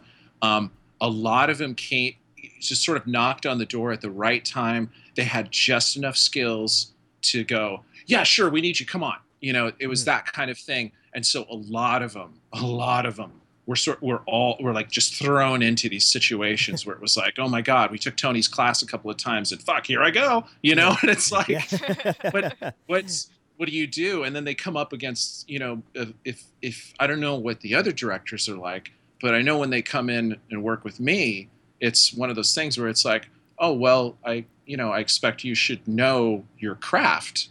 And if you don't, it's going to be hard. I'm not going to be a dick or anything like that. But I mean, if you're giving me flat reads, if you're focusing so much on the internal flaps that, every line is short or long or whatever, or, I don't know. It's like I spent a lot of time trying to help the newer actors unlearn all the shit that they learned, if that makes any sense. Because it's kind of like I'm not looking for crystal clear, perfectly enunciated words, because hey, if that's the case, then that last scene between Yuki and Asuna, yeah, that would have sounded like shit. That would have sounded incredibly stilted. Yes, exactly, like some dubs tend to do. So, and I hate to say that, but I'm just being honest. No, you're right. To my ear, all it needs is people to just relax and just feel the moment and just speak the lines. Just let the lines come out of you. Mm-hmm. And if they're connected to emotions and subtext, then it doesn't matter if the T on the word the didn't register on the mic. You know, it's like that shit doesn't matter to me. So, but you know, again, it's like that's me. That's how I roll, because that's kind of what I'm listening for in these sessions, just because that's kind of what I prefer. Yeah. Am I right? I don't know. I'm sure there's a lot of people out there who fucking hate the shows that I work on. No, seriously, I'm sure there's quite a few people out there who go, "Oh fuck, it's another Alex show," you know, and it's one of those things. Well, those people are fucking wrong. So. Well, no, I mean, again, it's like opinions, right? It's like everybody's entitled to their opinion, and they might be looking for something else in their anime. Some people really like their anime completely sort of unaltered from the translations. Some people prefer their characters to speak as the subtitles show. So, I mean, that's a matter of preference. I don't particularly like that because it takes me out of the story when a character who's supposed to be uneducated speaks like an English professor. Yeah. So it doesn't make sense. It's not the character, and I don't give a shit what the fucking subtitler or translator. That's There's Alex stuff that doesn't translate. Yeah, it's one of those things. So it's like whatever. But getting back to it, Erica, I'm super happy for her, and I just, you know, I know she's already doing it. I mean, she scored a gig on Sailor Moon and stuff like that, and so it's like, you know, every time I see her now, which is rare, I bumped into her yesterday or the day before in the studio. She was going to do something else. I forget what it was, but I don't even know if I could tell you if I did remember. Anyway, and she was sitting there on this little couch in the lobby and stuff, and I just looked down at her and I was like, wow. You know, I'm like, good for you. Yeah, I'm just for some reason, I just feel like proud of Erica and stuff like that. Because, like I said, I first heard of her in Dust and Elysian Tale, which fantastic game. I should play that for Famicom Friday someday. And I'll retweet it if you do. Yeah. Thank you. Your support, by the way, is absolutely wonderful. I mean, I don't know. I don't know if it's helping any, but I mean, it's pretty cool what you were doing. The couple ones, I love the Toast game, so it was like, oh my god. Yeah, I am bread. Yeah. And then it's like hearing you making comments and getting frustrated as the toast kept falling into the sink. Yeah. I was like, this is badass. People only like it when I get angry. Oh.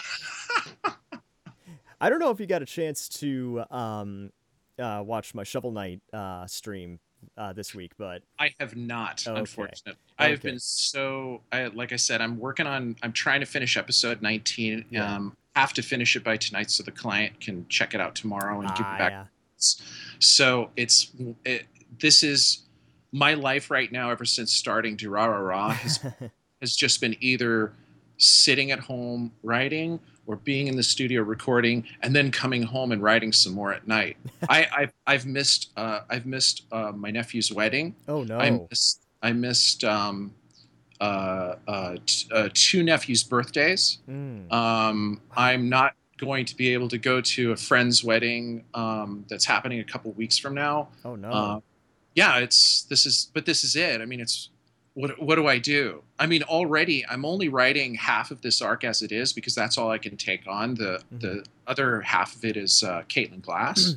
Yeah, Caitlin Glass, she's awesome. Yeah, she's super cool. I've never worked with her before, other than just, you know, she was the actor in Sword Art. But it was, you know, so that's kind of a strange adjustment for me to make.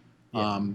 But this is what I have to do to make sure that the show works the way I'm hearing it in my head. So I have to make these kinds of sacrifices, unfortunately. Exactly.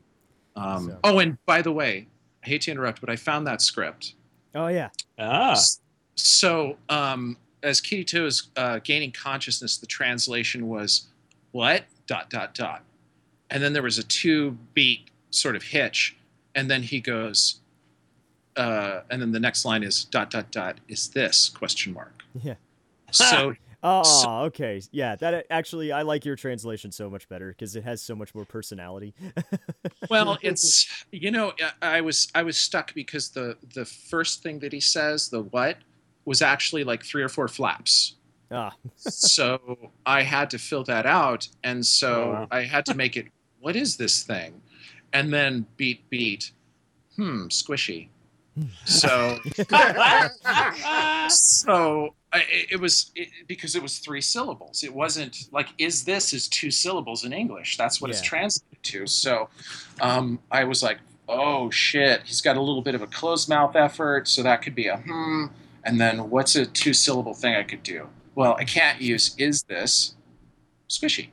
Yeah. So I figured, if the client doesn't mind, then fuck it, let's go for it. So that's Bryce's what- delivery made that work. oh hell yes. Squishy. Oh yeah. Was he surprised to see that line?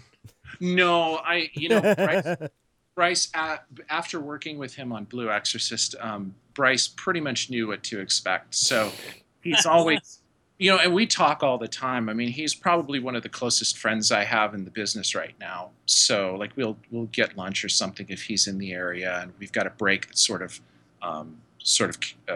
connects a little bit. So it's Bryce. I think he looks forward to coming in to work on something because he'll always have some sort of a surprise waiting for him. If it's not some kind of stupid blooper, it's it's a line that I think he knows he could probably sink his teeth into and have some fun with. So, and that's just the way it is. So, and other actors know that too about me. Most of the ones who I've worked with a lot, I think they. I hope they come in knowing that the script is in a place that hopefully will help them get into the character more and into the character's sort of headspace more. Yeah. And hopefully make the process easier. Can't say anything about the damn hitches in between the things because that's always difficult waters to navigate through and across and over. But hopefully everybody knows by now that if I'm working on a show with them, that I'm going to be doing my best to sort of make it as easy for them as I possibly can as far as the lines go. So. Mm-hmm. We're going to try and get through the rest of these in a lightning round. Ha! Good luck. Yes. Cody GGPR writes in, I think SAO2 as a whole was better than the fairy arc of SAO, but worse than the Aincrad arc. All in all, perfectly all right. Nice. Stephen Oz writes in, SAO2 was okay, but stop using the plot device of death. The writers have really desensitized the viewers to all deaths. No. I don't even know how you compare that, dude, because if you've never actually seen death itself, you have no right to even say that at this point. Well, I don't think they've overused death in SAO, actually. I think they've overused something else. Scratching his chin. I wonder what that could be. I wonder what he means by that. Mhm. Might it be sexual assault? Yes. It's not called sexual assault online for nothing. Interesting. I'm pretty sure I have some good laugh out of that. Yes, let's just keep dipping back into the crazy rapey guy barrel. And Benjamin Pajon writes in, well, that's one way to set up a third season. And Chris Atlas writes in, it'll be interesting to see if SAO fixes its problems in season 3 so that everyone can enjoy it. I hope so, because I want to like Sword Art Online. There's a lot of stuff to like in Sword Art, and then a stray pencil impales me through the head. I don't know where that comes from, but Jasper _Quasar writes in, time for everyone to go home and pray that this experience has made you stronger. I can already see that the SAO DF, I'm guessing that's Defense Force, will not lower their arms despite the battle's over and they have won. no, we all lost. If something affects you of course you're going to keep defending it long after the fact. Mhm. That's Yeah. that's But you just said the way something. it is. You said something interesting, Jim. We all kind of lost on that one. Mm. It's I think ultimately, and I mean, again, here's an opinion I'm pulling out of my ass. I think if you like something that much that you're willing to hurt someone's or hate something that much that you're willing to sort of get into these vicious arguments with strangers over it and hurt people's feelings over it, you don't need to take a step back. You need to fucking walk away and close the door on it right away, Yeah, because exactly. it's not that's not why these shows are being made. These shows are being made for people to enjoy about it. And yes, spirited conversation is always a good thing, but ultimately it's one of those things. If you can't, if it's so hard for two people to see eye to eye on something, and it gets to a point where it's coming to these verbal blows, everybody just needs to take a breath. Someone needs to take the high road and literally just walk away, because this is fucking crazy. This is Yeah. fucking I mean, sometimes you just gotta agree to disagree. Exactly. And there's no harm, no foul in doing that. It's just, I mean, Christ, as an adult, I mean, you have to do that every goddamn day. I mean, that's, my job as a director. It's a job that has compromise in it. A lot of compromising. And an actor, I'm sure an actor comes in and they may hate the fucking line. They may look at it and go, "Oh, Jesus Christ, I'm not gonna fucking say that shit." Are they going to tell me about it? Well, most actors, no. There's a couple actors, yes, who are very vocal about, I'm absolutely not going to say this line. But, that's only like two that I can think of right now. The rest of them are usually pretty cool with just doing whatever and trusting. Again, it's kind of like, take the high road, agree and disagree, chill. It's not worth it. There is hope. There is help. There's the please, please, please get a life foundation. I love that bit. I remember. At @N_Sakurai16 says, maybe there will be less bitching if it comes back someday. Sword Art Online 2 was great despite the haters. There will never be any bitching that will ever go away. Bitching will continue no matter what. That's true. That's true. And Lord Terminal, who's always got to have his say about SAO, says, I can't help but be defensive about Sword Art Online 2. It had far less stupid, and no one will change my mind. I think in regards to Season 1 versus Season 2. Regardless, I know I wasn't always civil with the hate-dom, but that's because they struck me as pretentious. But if you're not going to be convinced that SAO can actually be good, for once, then whatever. It's not like the alternative MMO anime are better. I know. I've tried them. I've talked with him about this, and I feel like, one, he's looking for faults, two, hasn't given them a truly fair chance. But that's a complete Probably. Yeah. Yeah, don't worry about it. He's just stuck on his own opinion, so we're going to let you have that, buddy. Do I want to super And hey, chat right more now? power to you for liking Sword Art Online. But, as much as you do.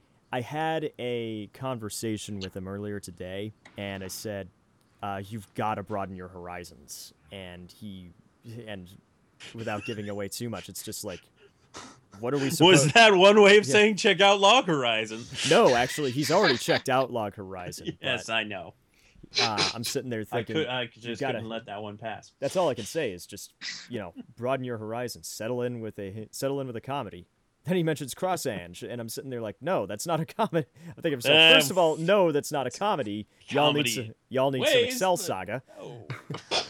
I didn't say that, but I should have said y'all need some Excel Saga. Cross-Ange is definitely not one show for a palate cleansing. No. No. A palate cleansing show is something I should have suggested Macross Plus, because that show is fucking phenomenal. It's I believe it is worth capital punishment in many third world countries to not like Macross Plus. Yes, you get a caning if you don't. Exactly. They give We you have 40 come lashes. to the last talkback, at least. This Tom Alvarez 2326. Out of all the shows Toonami has aired, I think SAO has been the most controversial in terms of Twitter. I hope that there'll be less of that now. I really do. Yeah. Fingers crossed. I'll say it Yeah. again. When we finished embarking on the first season of Sword Art Online, I said, for all that's said and done, we're never going to get more conversation out of another show than Sword Art Online. That's just a fact. And, well, I guess technically we got more out of Sword Art Online too, but you could consider them the same thing. Yeah. And so it will probably continue. And yes, because it continues to do well, whenever there is a Sword Art Online 3 and it becomes available in English, you can pretty much count on Toonami playing it. Maybe, maybe not. I mean, you never know. You never know. Maybe they were listening to all this stuff. I mean, maybe just... ratings are king.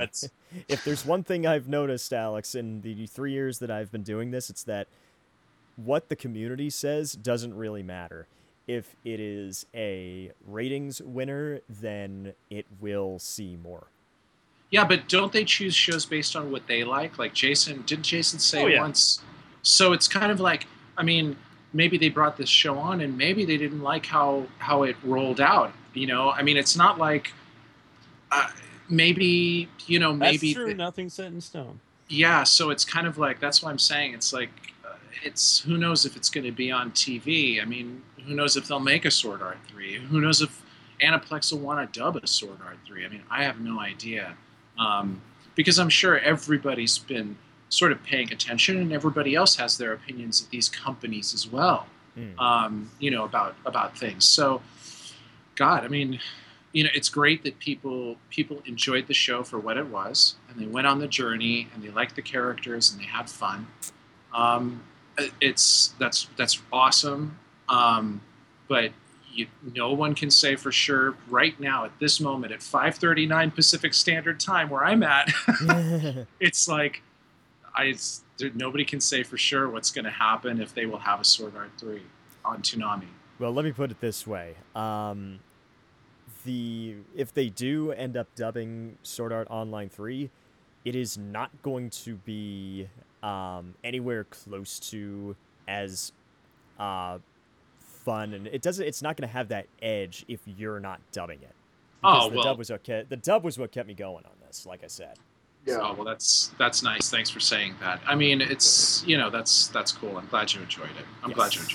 But there's like I said, there's tons of people in this industry, chomping at the bit to work on shows like this, and I'm sure whoever does will, do an awesome job too. Yeah, make sure you tell that Alex Von David guy to make sure he doesn't do it going on Sword Art.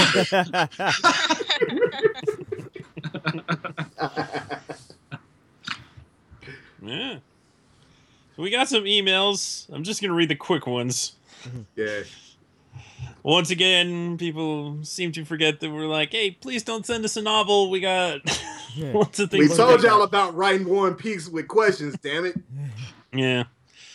So this email from Arthur Mesa. My thoughts on SAO2 is the story is all right and gets better in the Mother's Rosario arc. Once again, Alex, you have done a great job with the dub, and I was in tears with last night's finale. Jeremy and Erica killed it with that scene. Keep up the good work with future shows, Alex, and I'm looking forward to more of your work. Thanks. Thanks for watching. Next one from Tyree Smith. It's kind of ironic that a vigil was held in real life in Final Fantasy 14 for a dying player in the game, and a bunch of people in different servers logged in from around the world to pay their respects. And rest in peace, Codex. Yeah, that actually, I found out about that after they streamed this last episode of Sword Art. The day after, I think it was Kotaku had an article about it, and I saw it, and I fucking just lost it again. Mm-hmm. It was like they had screenshots. I mean, everybody was taking a knee around this player, and it was just like, oh my god. Yeah. It was unbelievable, and it gave me chills, obviously, because I never realized that stuff like this happened. Mm-hmm. I think in the article, if I'm remembering correctly, somebody mentioned, or in the comments section, because I was reading those, I was so just like intrigued by this, because this was exactly what I was working on. or going to start working on. And someone had mentioned that it had happened before in World of Warcraft or something. I don't remember exactly. I think the article is still up on Kotaku if you just Google it. But it's holy shit. I remember calling Hiroe or talking to her. She's Hiroe Tsukamoto, who's the producer at Aniplex, so I work with pretty much most of the time.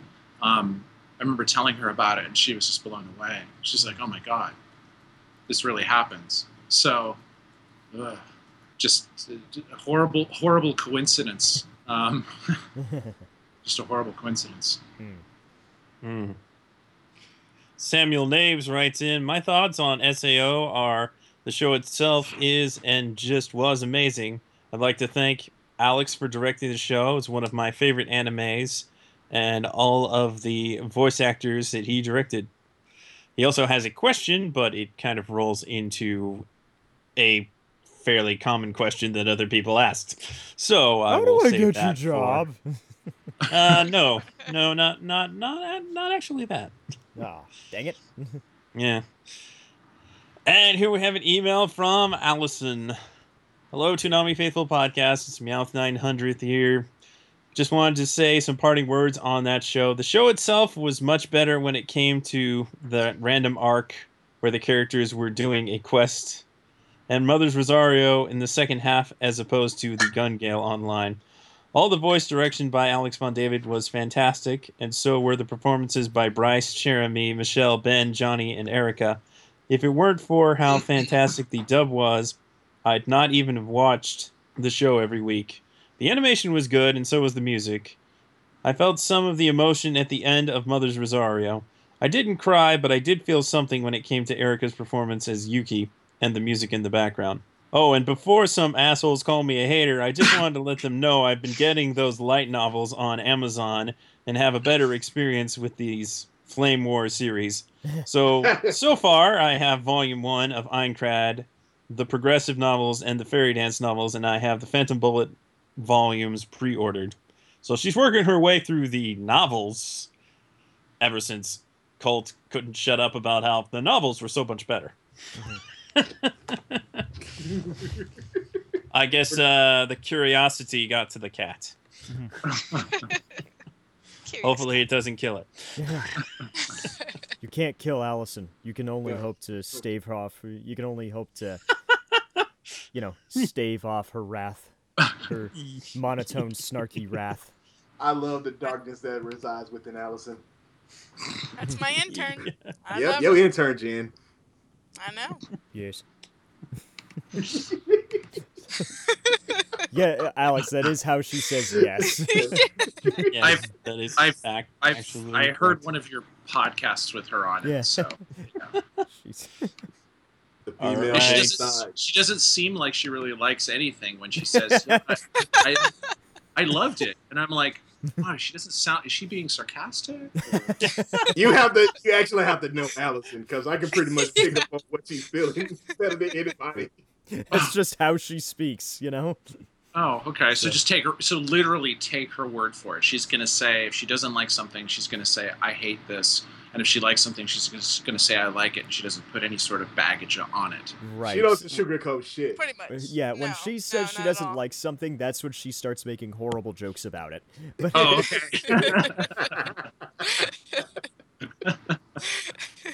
Love you, Allison. Yes. Love you. Thanks for being a straight shooter. She don't love that. So, I guess I can read this much from Arturelia's email, which is not as long as the last time, but still pretty long. First off, the dub was excellent as ever. Now, my overall rating for this season, it's kind of hard. One arc was good, while the others weren't as good to me. Maybe the arc was better. Maybe the third arc was better than the second, but in general, the first one was the only one that really stood out this season, even though it was slow. For me, this season was probably fall somewhere in the middle between bad and great, due to the last two arcs and the fact that the danger wasn't quite as high. I think this goes back to what I was saying before. Yep. That I think on the Toonami block, a show like Sword Art Online, which is not what I would consider an action show. It has action moments in it. I think it's more of a whatchamacallit, a soap opera. Maybe it was the wrong fit. I don't know. No, I think it has enough action. It's got sort of goddamn phone. It's not my phone. It's not my phone. Mine. I was gonna say, no, Alex. It's fine. No, here's the thing. I thought it was sketches too. I was like, oh damn. No. It's fine. Apologies. It's my mom. She's just calling to check to just see whether I'm still alive or not. Are you on that podcast again, dear? No, she's worrying It's about very me a cold lot. on the internet. Be sure to wear a sweater. No, Wear she's 2 sweaters. no, she just worries about me because I really don't have a life anymore. So so it's kind of like she calls up to check Did you see in. the sun today? Yeah, no. Did you see the sun today, dear? That is a conversation I have with her. So it's that was my mom. I'll just call her back. But anyway, what the hell were we talking about? I was about to make a horrible pun if you didn't catch that phone. I was gonna say. Make the pun. So I was gonna say. So Alex, could you say that it is a ringing endorsement? Well, That was indeed horrible. my mom does like the show. Oh, well, there you go. So That counts for something. yeah. Hey, Darrell, does your mom like the show? She had mixed feelings about it. All right. She was like, "Why the fuck did they actually add a rape scene into this shit?" She's a straight shooter, Alex. Yeah. Good on her. Yeah. She is a straight shooter. You think I'm bad, dude? No, Right, again, those are her exact words. yeah. I mean, I'm sure. I No one mean, gets that, Maddox like I do. it does its job. I mean, it shocks you, and that's what Kawahara wanted at that point in the story. So that's how it was supposed to be. But she did have this to say. She said that the direction and the voice acting and the animation was very beautiful. She's like, whoever wrote the scripts was fucking awesome. Oh, well, thank you. Thanks, Mrs. Durrell. I don't know. I don't know. Maddox. Miss Maddox. Maddox. Miss Maddox. Ms. Thank Maddox. Ms. Maddox. Ms. Maddox. That's And very- having Alex having met her a couple of times, I could say that that tone is absolutely correct. Yeah, mom is like the #1 fan of this podcast for real. Oh, cool. Okay. And people still ask me, do I kiss my mother with this mouth? Yes, I do.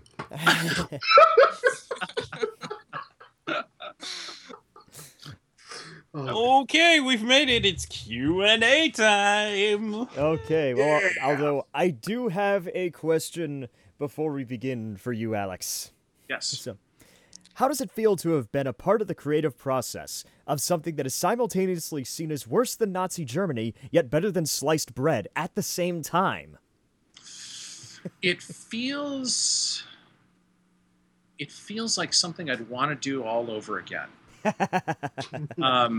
Honestly, because it's the working with these actors on this story was kind of perfect for me. It was one of those moments where it was like there was a lightness to everything. Even when we got into the deeper, darker scenes, I was working with people who I really truly like working with, and I respect them as co-conspirators. I think everyone on the show, everyone from our Walla groups all the way through to the main cast, I mean, everybody brought their all, and I was so appreciative of them always coming and just like giving 100%. And you know what? When I pushed them a little bit more and said, "Hey, I just need a little bit more, whatever," there was no bitching or whining or crossing eyes or dirty looks or anything like that. It was kind of like everybody just sort of knew that they had to just go a little deeper and a little further with whatever they were doing at the time. And so it was one of those things where it was one of those shows where at the end of it I was pretty sad it was over because I wouldn't be hanging out with them anymore. So And I'd do it again in a heartbeat because personally, I love the show. I get where it's coming from. Problems that I had in the storyline. I think just the biggest problem I had was, just showing. I think we talked about this. Showing a little bit more of how of how Kirito was affected by what happened to him in Aincrad with Laughing Coffin. Yeah. Like that scene. They probably didn't expect to go season 2 with it, so maybe that's why they didn't put it in season 1. Who knows?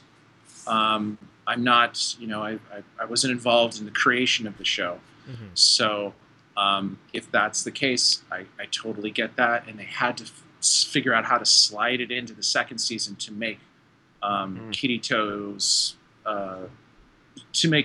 baggage make sense. Mm-hmm. But it was one of those things where, oh man, I wish they would have just snuck that in there in Aincrad and just left it in there, because then that would have made Gun-Gale even more impactful. Mm-hmm. And that moment when he starts losing it, then it's not such a big, oh shit.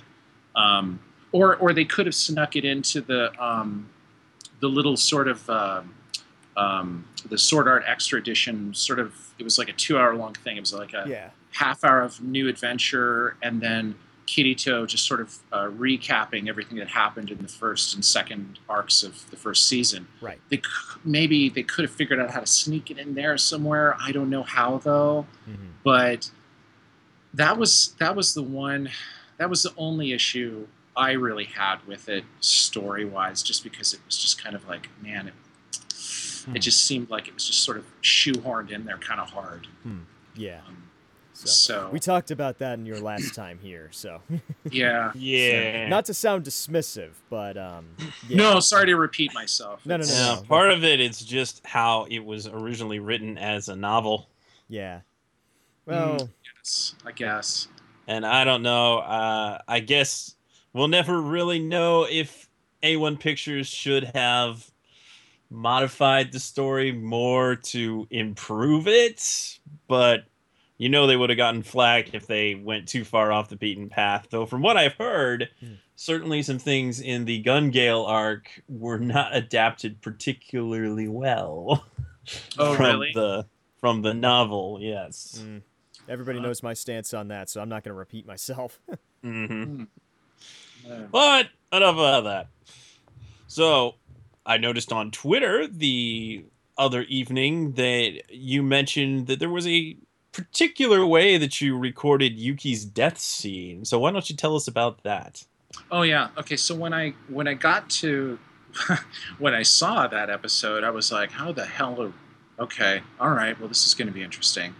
And then I started work on writing Sword Art and blah blah blah. And so we're getting through it, and I'm getting to episode 24, and I'm starting to write it, and just getting through that part of the episode was emotionally really difficult for me. Just preface all this. It was because I'm listening to both the music and the dialogue when I'm like playing back the Japanese back and forth to check like sync to see if a line fits and stuff. So I'm reliving these moments again and again and again in little tiny bite-sized portions after already seeing the whole episode. Of course, I watched the episode again before I started it, so everything was still fresh in my head. So it would hurt, and I'd have to. Getting through that episode getting through that scene took about maybe 2 days for me because I just couldn't sit with it for very long. Yeah. But I started thinking, because by that time we were already talking about who might be good for Yuki, and Hiroe and I were thinking, going, okay, well, there's this person, there's this person, there's this person, and I was like, well, what about Erica? And then with that in my head, as I was writing, I was thinking about Erica and thinking how difficult this might be for her, because I'd never worked with her in this kind of scene that was this emotional. Jeremy, I wasn't concerned with because I mean it's Jeremy Lay, so it's like, geez. But Erica, I was concerned with. I wanted to make sure that she had the right dialogue to play off of, and that she was in the right sort of headspace. So I already started thinking about that, and when we started recording the arc, it just never. It would always just be in the back of my head. So I don't know. One day, I was just like, I was thinking, it sounds. The Japanese actress sounds so weak in it, and I thought, we sound different when we're lying down versus when we're sitting up or standing. Like our voices, the timbre of our voice changes, the energy of our speech changes and stuff. And so I thought, why not just have her like reclining, just like in the scene, so that her voice and her body position and her, her physicality and stuff, it was all to help Erica sort of get into that sort of headspace.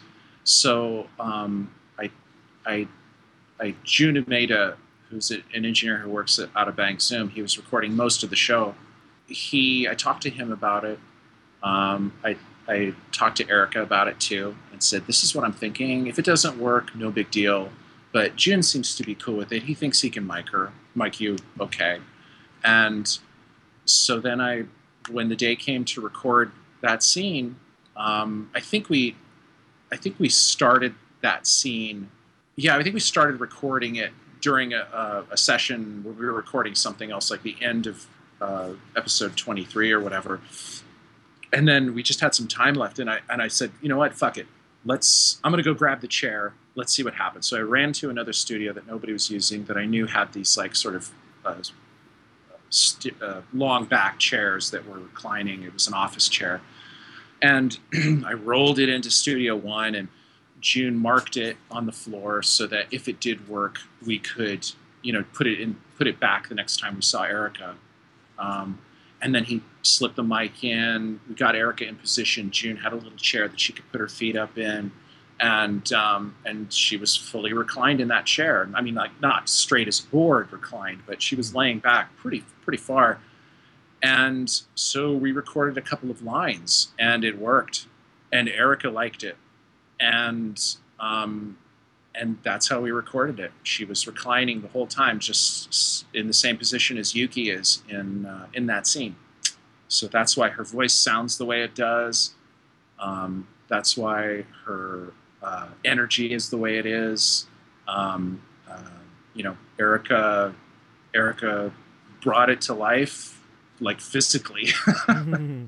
So, and it was funny when we were mixing, or when Mike Brooks, who mixed the show, after Hiroe and I watched his final mix, he turned and he was like, I just got to say, oh my God.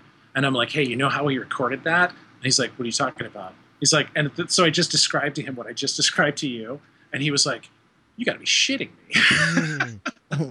And he's like, well, that was great. I don't think I've ever heard anybody do that before. And so I kind of was like, well, maybe more people will. I don't know. Maybe the next death scene that rolls through Bang Zoom for a mix, maybe that actor will be reclining full on too. I mean, who knows? But I took a couple of pictures of Erica in that rig. But Madiki Boyd. But yeah, pretty much. But I erased them because it wasn't very flattering. Like it's just Erica laying back in a chair with this microphone in her face with her feet up. So it was kind of like, you know what, Erica, I'm deleting these. I'm not gonna do it. And I could have swore I took a picture of her with her phone so that at least she would have it as like a memory or something. Yeah. But last night when we were twittering back and forth at each other, someone said pictures or it didn't exist, and I was like, hey Erica, didn't you have it on your phone? And she's like, no, it was on yours, you dumb shit. And I was like, oh. but I'm actually kind of glad because the pictures the pictures were not flattering for Erica, so I'd rather not have those up. So I do know that during that scene, both Erica and Jeremy, who had watched, Jeremy did her homework all the way through the show, so she knew everything that was happening and all this stuff. Erica and Jeremy were in tears when they recorded that. I'll believe it. So yeah, it was pretty gnarly. Erica was pretty pretty torn up. I mean, she kept a stiff upper lip, but it was one of those things where it was like, oh my God. Jeremy had lost an aunt recently. Oh no. When we recorded that, so she was using that.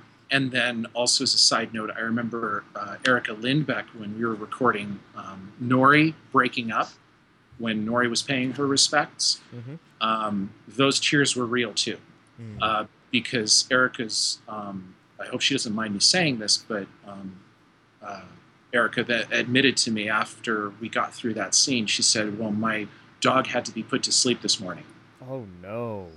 Oh, yeah. boy. So it was one of those things where, I mean, it was rough. And, you know, for me too, I mean, reliving that scene again, but now having to try to, you know, communicate a direction, was Jeremy will, I'm pretty sure Jeremy remembers there was a couple of times when I couldn't talk. I would, you know, I would just like make the sort of loopy sort of sign with my fingers or something just to let her know to speed up the read, because I was so choked up. And then last night too, I mean, I couldn't go for a while because I was just sitting there just kind of like wiping my eyes again. It was, you know, it was difficult for me. It was difficult for me when, I mean, I was reliving my, I think what it was I was reliving what happened when my dad died, because I actually was holding his hand when he died. So that was something that was going through my head through this whole thing. And I think I remember telling Jeremy that story of what that was like. Yeah. Because Jeremy wasn't there when her aunt died, so I don't think she'd been in a situation like that. Yeah. But it was, you know, it was one of those things where it was, you know, you let your emotions go, and hopefully great things happen as a result. Yeah. So, well, they did. So. Yeah. There you go. Yeah. On to the next question. Well, before we get to these users submitted questions, I just wanted to ask more of a broad strokes question about the story arc, because there have been plenty of people who have felt like the story arc with Yuki did not spend enough time with Yuki, and that it was maybe wasted too much on the interactions between Asuna and her mother. Now, do you personally feel that the story arc with Asuna and her mother and this story arc all kind of came together in the right way to make both of those elements matter? In my opinion, yes, because it's not Yuki's story, it's Asuna's story. She's the main story. Yuki is the person who helps Asuna with an issue that Asuna has. That was Yuki's purpose. Asuna was there to help Yuki and the Sleeping Knights get their names up on the Monument of Swordsmen. That was a goal, sure, but ultimately it's Asuna's story. And you know, Asuna is a character who, as much as everyone says how strong she is and how amazing she is and how, you know, this and that, we've never really known that much about her and about what she goes through. So this whole thing with her mom, it was one of those things where if it wasn't for Yuki, Asuna wouldn't have realized what she needed to do to sort of take at least more control of her future, instead of letting, just sort of being passive and letting, just boiling, you know, inside, as opposed to speaking her mind against her mother, and what her mother was trying to do. Her mother has good intentions. She's not evil. But, you know, again, it's kind of like, it was Yuki's story. So, I'm sorry, it was Asuna's story, in my opinion. And I thought the blending of the two characters and how they help each other was done actually rather well. I know Yuki's a cool character. I wish maybe we could have known her a little bit longer.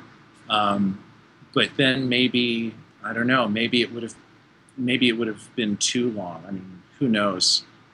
again, I'm not a creator of the show, so I don't quite know why they go a certain amount of episodes on one arc as opposed to another, why they pick certain arcs over other arcs to focus on. I'm not involved in any of that decision making, but I think the decisions that they made for this season of Sword Art, all 3 arcs, I think overall they made some pretty good decisions, just with the caveat of that one thing I mentioned in Gun Gale. You can't really have this story with Asuna without the catalyst of meeting Yuki and how that affects both of their lives. I think the ultimate question is whether or not Yuki served a purpose other than a plot device. I think she did. I think she served a purpose other than when you get right down to it and you want to boil a story down to its elements and stuff, every character is a plot device. If that's the only way you get drama. So I think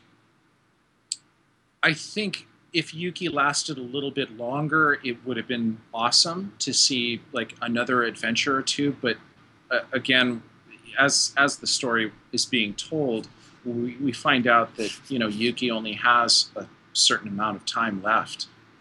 So she's kind of fighting right now as hard as she can to try to stay alive, to get the names up on the Monument of Swordsmen, and also she also has this interesting moment when she's dying, and she says that she used to think that she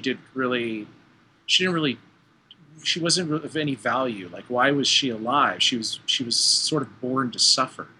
But at the end, she starts realizing that,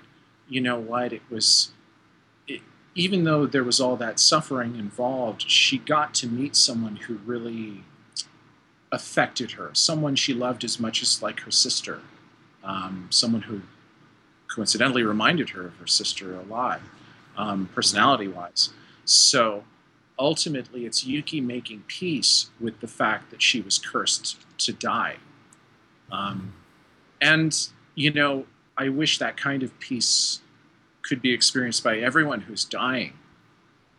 Because, again, going back to my dad, he looked scared and he looked confused, and then he was gone. And I was holding his hand. So I can only imagine what it's like for other people in their last, when they're taking their last few breaths.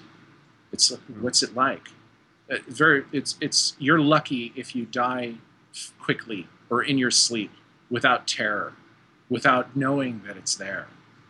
But if you have as much time as Yuki had to think about the end and to see her sister and her family and a couple of her friends die, to just have them not be there anymore, I think you take life in a different way. And I think ultimately that this arc dealt with that in a very sort of realistic way, at least as far as the conversations were concerned.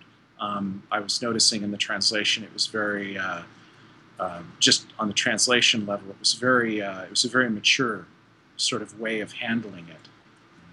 That's what I hopefully tried to convey with the adaptation as well. So. First user submitted question, Stephen Oz asks, how was directing this anime different from other anime? Okay, so the last arc was probably about the heaviest thing I've ever had to deal with. I was looking forward to it, but also a part of me was not looking forward to it because of just the emotions that it dredged up in me. So it was that was incredibly difficult. And then also, just having to, once I got on Twitter, nobody's ever attacked me or anything on Twitter, except for a couple of jackasses one time when I made the mistake of jumping in on a tweet to try and explain a situation, which I'm never going to do again. Never be the third man in. If there's one thing I've learned from hockey, never be the third man in. Yeah, exactly. I should have known better. But just the amount of back and forth that you guys were reporting you guys and girls were reporting, excuse me. Every single podcast that I would listen to, it just seemed like, oh my God, it was just one of those things where I just kind of just shook my head and go, I knew fandom could be crazy, but it was one of those things where it just got kind of depressing for me just to listen to it. So it was that was different. I don't think I've ever experienced that before, just because I've never had a presence online. So, Welcome to social media. yeah, I know. Nice knowing you. You got your baptism in that social media, that boy. Jesus. I'll get the matches. I got the gasoline. Let's send my Twitter handle off with a Viking funeral. So long as we get drunk afterwards. Yeah. Going out in a Viking- blaze of glory. The Vikings were a seafaring people. You know what that means? It means rum. Oh, yes. Grog. And mead. Sorry. Don't say meat too loud. Luffy will come running. Somebody say Niku? Mikumi. Ha. Three sword style. That's not an insult. Four Two sword sword style. style. Four sword style. Laugh, goddamn you, laugh! All right, it was four sword style because it had yon in it, Yeah. which is like a bad thing in Japan. Yeah, well, four means death. She, Yeah. the alternative translation of Yeah. four is she. She is death. All right. So, All right. All right. Cody GGPR writes in, how much freedom do the actors have with their lines? Is there any room for ad-libbing in the dubbing? Oh, okay. Well, sync is an issue. So when we get to a line to record it, we preview the Japanese.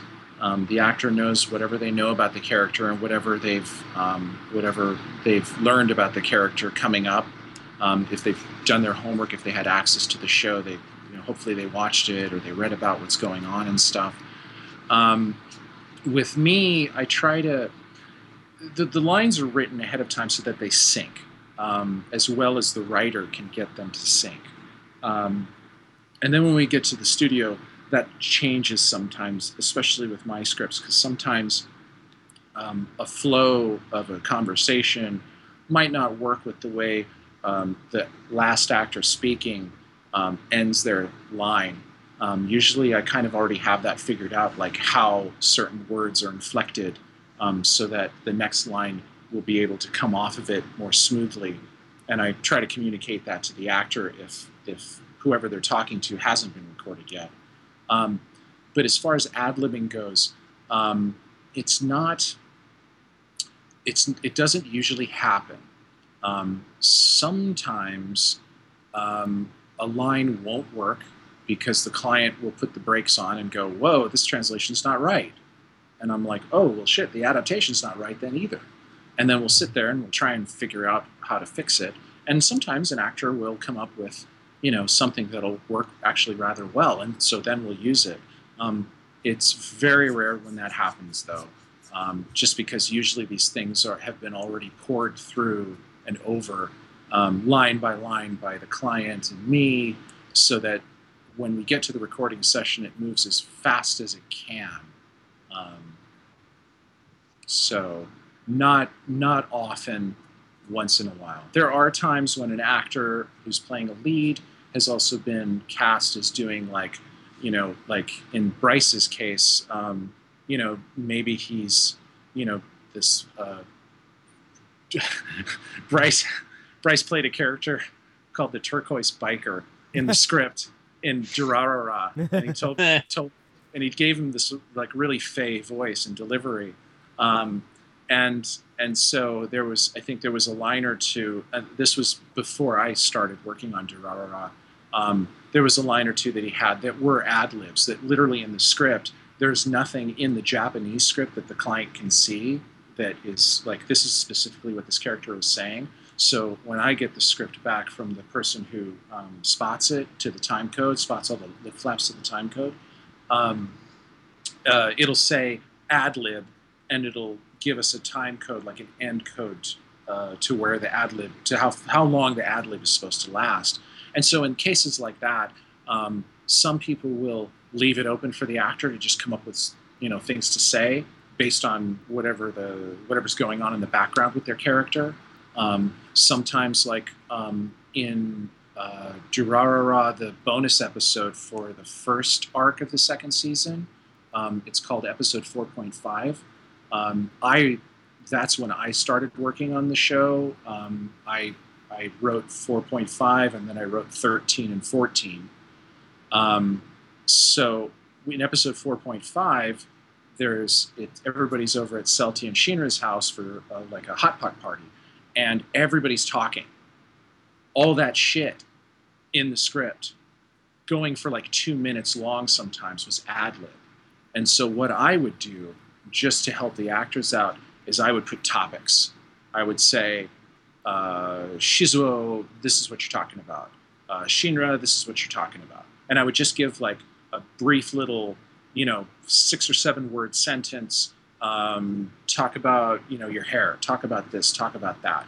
And that way, the actors sort of knew it gave them an idea.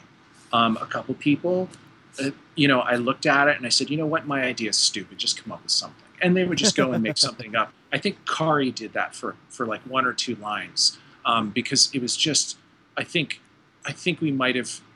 she might have been first in, so or she was the first person to be recorded in this conversation between 2 or 3 people, Shinra and maybe Amelia and somebody else, Mika or Seiji. And so I was like, yeah, you know what? I don't know. Just come up with something, Kari. And she was like, yeah, pleasure. And she came up with hilarious things. And you know what? When you see that episode, if you ever, I think it's a Blu-ray exclusive for the second volume of the first arc of the second season. When you watch it, you won't even be able to hear what the hell anybody's talking about. But ultimately, the session moved pretty quickly because everybody at least could know, okay, I can play this.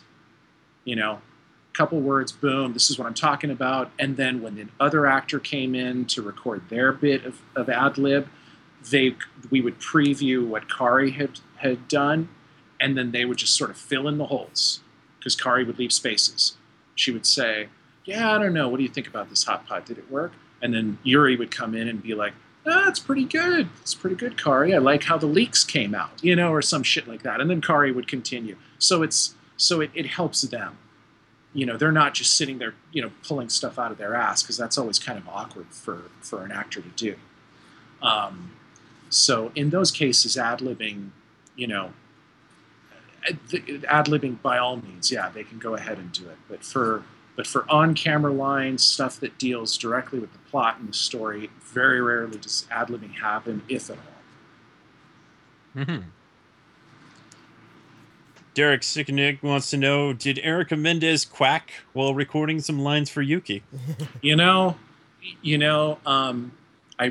probably gave her some ribbing about it at the beginning. I said, "Oh, Erica, we need some quacks for the blooper reel," and so she gave me her sidelong "fuck you, Alex" look, and then and I don't recall her ever bailing a take and doing the thing that she does. I don't think she did it, but I don't remember now. It's because she's just too good now. Yeah. Yeah. I mean, no. I mean, she's yeah. Again, it's like bailing on takes. I don't think. I think it's different for her these days. Yeah. I don't recall her bailing too much in Sword Art. That's for sure. Although the next thing we know, all of a sudden she's reading off takes like Steve Blum or Crispin Freeman. Like, she's like intentionally bails on takes like Crispin Freeman did in Noeen. Oh yeah, I haven't heard that, but yeah, oh. those Yeah, those two guys are notorious. And funny enough, you bring that up. Yeah. I was expecting a shit ton of that stuff from those two gentlemen on Durarara, and I was actually looking forward to it. So I didn't bother writing my little blooper scenes, which I usually do. Well, that and our schedule is so like fast paced. It's having time to actually go back. Yeah, I mean having time to actually go back and do like a blooper scene. I did one for episode 16. Mm-hmm. I recorded one between Henri, Shinra, and Celti, but that's been it so far. But amazingly enough, nothing from Steve Bloom, nothing from Crispin. So party poopers. Yeah, I think maybe they're just I think they're just in a zone just because the first arc of season 2 was a very difficult record. Yeah. It was there was issues with the scripts. So Kirk Thornton directed the first 6 episodes. Patrick Seitz directed the second 6 episodes. And those guys were rewriting every line in the studio while they were recording. Yikes. Those guys didn't have the opportunity to look at the scripts ahead of time. They would get the scripts on day 1 of the record. Wow. And so it was very intense. And I know that in that first arc, the actors were also helping them. Yeah. So the actors were also getting involved in trying to make these lines work a little better conversationally. And quite frankly, I think the first arc of the second season sounds and moves and rolls a hell of a lot better than any part of season 1. So whatever this trauma that they were going through actually loosened up a lot of the dialogue and the performances to the point where it actually worked really, really well. And I know Kirk and Patrick, these guys don't like stiff reads. Yeah. They like things that have a fluidity to it and a naturalism to it. So I know that those guys are like, guardians of that kind of stuff. and so they wouldn't let something like that fly anyway. And Hiroe also at Aniplex is very, very picky these days. Yeah. She's noticed working with me, she's noticed the difference that spending time on this stuff on the dialogue makes. And so now she's very sensitive to making sure the dialogue flows is smooth and that everything sort of makes sense and connects in English. And so right. This is something that she is fighting for as well. So between Kirk, Patrick, and Hiroe, the first arc of season 2, if you like how it sounds, you give those guys and that lady props because they're the ones, and the actors too, because they all truly worked together to make those lines work as well as they do. So yeah.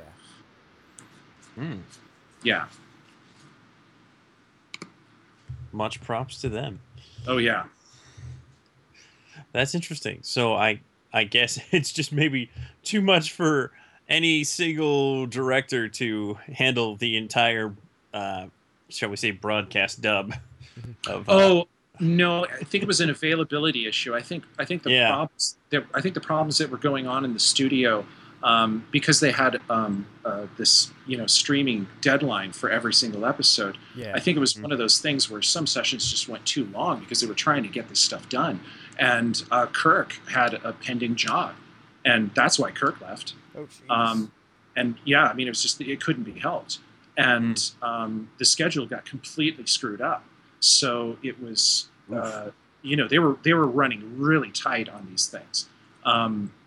So then, thank God, Patrick was available to jump on and take it and finish the rest of that arc before his next job started, because that was another issue.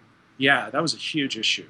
And then around this time, I was finishing up Sword Art, and Hiroe was like, "What are you doing next?" And I'm like, "I don't know, nothing." I was kind of just going to take a month off and maybe vacuum the apartment. And literally, I was looking forward to just sort of not doing anything for a month, and she was like, "I need you for Durara, like bad, like something bad, something fiercely bad." And I just was like, I don't think I want it, Hirue. It's like I've talked to Kirk, I've talked to Patrick, I talk to you every day practically, so I know what's going on there. I'll be happy to write it for you, but I don't want to. I don't think I want to be in the studio for this stuff. And then it just came about that, I voiced my concerns also to Bang Zoom when they made a formal offer to me. I said, I just told him, listen, this whoever was in charge, whoever was writing the scripts is not going to be a part of this. I want to be able to write as much as I can, but I already know I can't. Hirue's not happy that I'm not going to be directing it, so we have to deal with that. Then it turned out Caitlin was available to write some scripts. I listened to some of the stuff she was doing on Love Live and other things. Had a conversation with her. She was unbelievably slammed, and she went ahead and took this job anyway, so hats off to Caitlin for doing that, because literally this show would not be on track right now if she wasn't writing it. So then talked to the schedulers at Bang Zoom. Mio Moro, who deals with that kind of stuff, she came up with this idea of how to schedule this thing. It looked like it made sense. It looked like it would give me time to write scripts, some scripts, and then still have the time to go over Caitlin's to make sure her dialogue was consistent with what I was setting up, because that was another thing I was worried about. There's going to be a bump in the arcs between what Patrick ended with and what I start with. It's something that can't be helped. I am not Patrick Seitz, so I don't speak like him. I don't think about things the same way he does. I was worried about that because I didn't want the fans to feel that bump, that change of what's it, the change of aesthetic. I think it's smooth enough though that nobody's going to know. Again, when I work on a show, I'm trusting my gut with it and what I understand about the show and how these characters interact. On this one, I'm coming from a history of season 1, what Kirk and Patrick were doing with the beginning of season 2, and from there I sort of take it and just sort of do it the best I can so that the dialogue again is as smooth as possible, and then in the studio to give the actors the right enough context to help them be consistent in their characterizations as well. So it was a tough decision to make, but I ended up going, you know what, I can go ahead. I'll go ahead and try this, and so far it's working. Caitlin has been, turning in her scripts all the time, on time, which are fantastic. So I do have a chance to go in there and tweak all of her dialogue to make it fit with kind of how this arc started, the way I started it. Again, Caitlin has been doing this a long time. She knows just what she's doing. She's director too. When she's writing this thing, she is also directing it.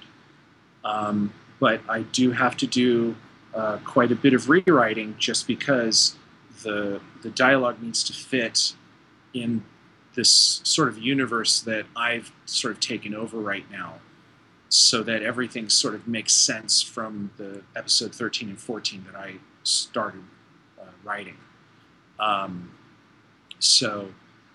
But again, I say, if it wasn't for Caitlin writing or co-writing these things now, we wouldn't be on schedule, and this would be a total nightmare.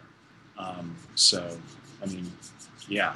if you're liking how this next arc of Durarara is coming out, Caitlin's a reason why you get to watch it every Tuesday. It's a huge reason for it. So, major props to her. Yeah. Did I answer the question? Yeah, I think so. At some point. You've answered every question to the point where we're on 2.5 hours now. So a new record. A new record. We'll see. We'll see. Kind of along the lines of your experience with recording series, Jeff Burns asks, how far ahead were you on recording?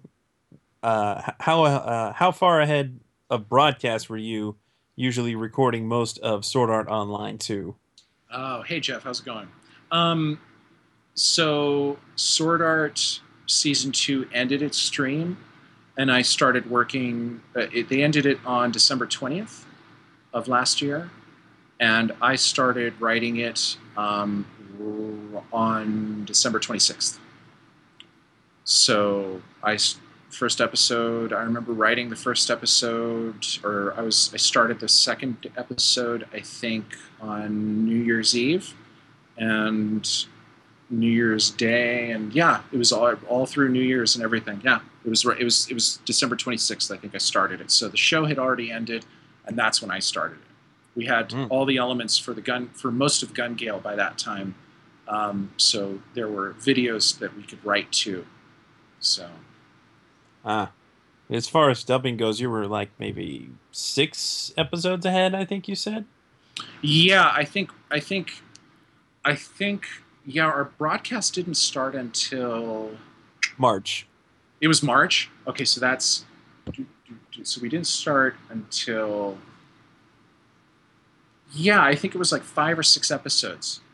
And so there was never really any pressure. It certainly wasn't like the kind of stuff that was going on with Durarara.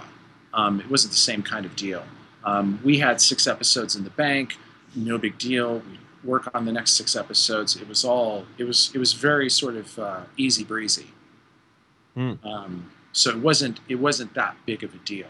Like, I knew I could do this. I knew I could take time on the scripts and turn them around. Didn't have any sort of qualms about being in the studio because, I mean, with these actors, it's like, everybody knows what they're doing. So I knew it wasn't going to take a lot of takes and a lot of days. So.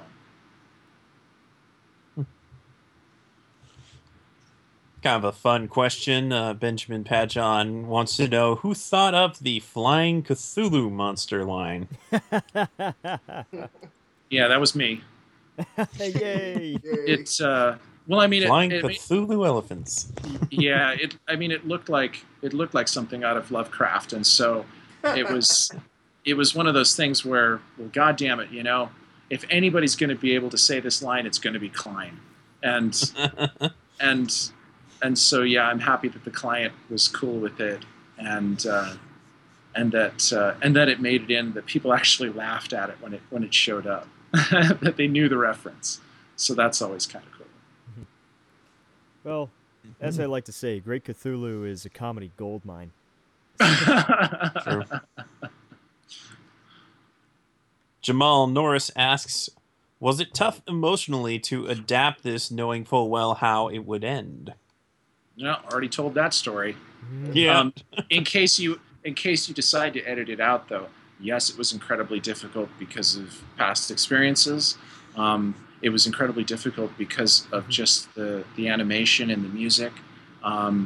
When all of the players started showing up, that wrecked me because I maybe somewhere deep down inside, it was one of those things where you hope that when you leave, you have affected so many people in a positive way that they would do that.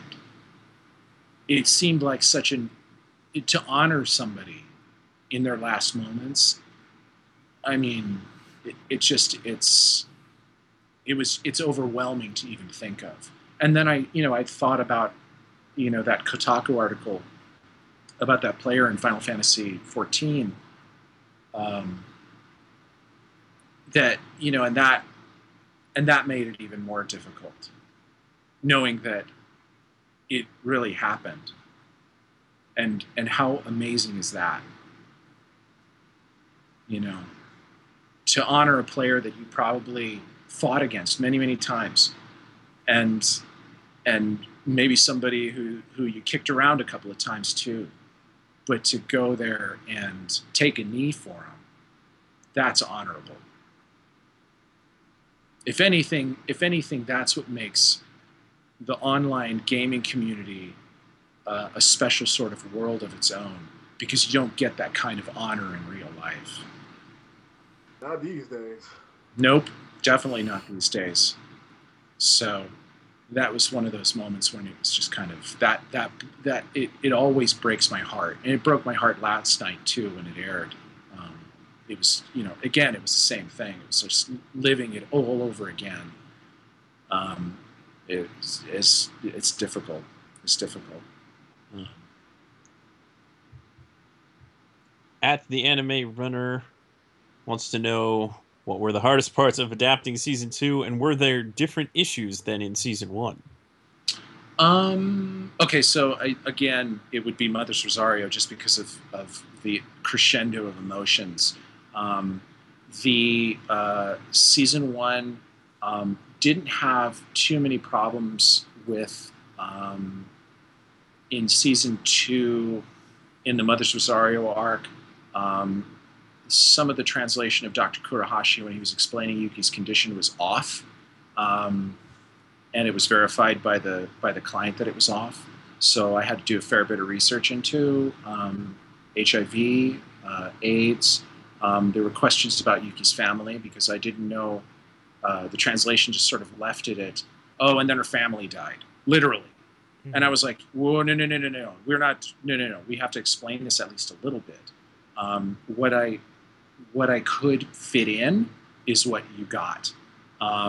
What happened, I from what I understand, or from what I came to understand, is mom had a C-section, complications.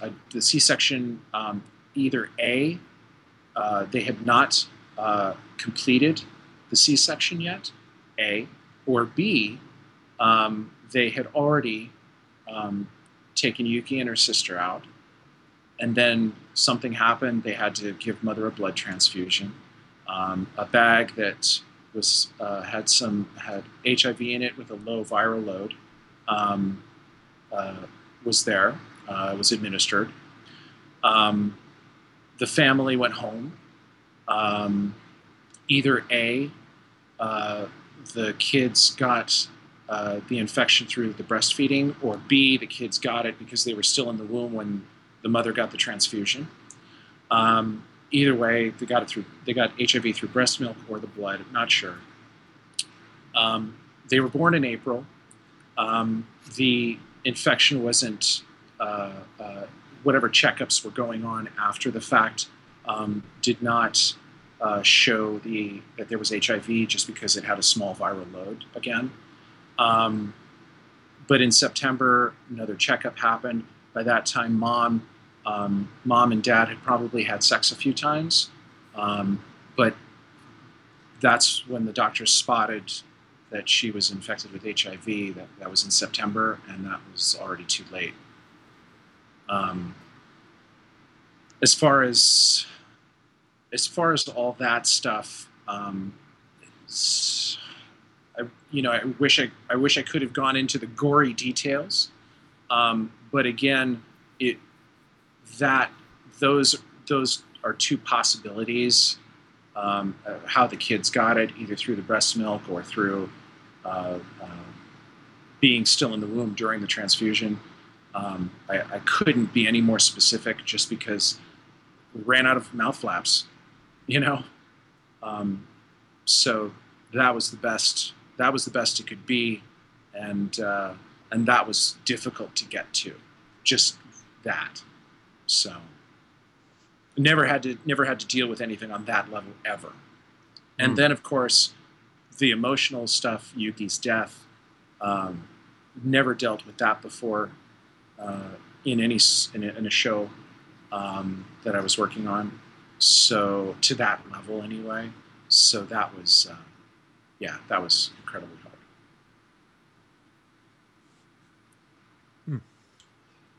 Milton Alvarado wants to know, what were the best and worst parts of directing the show?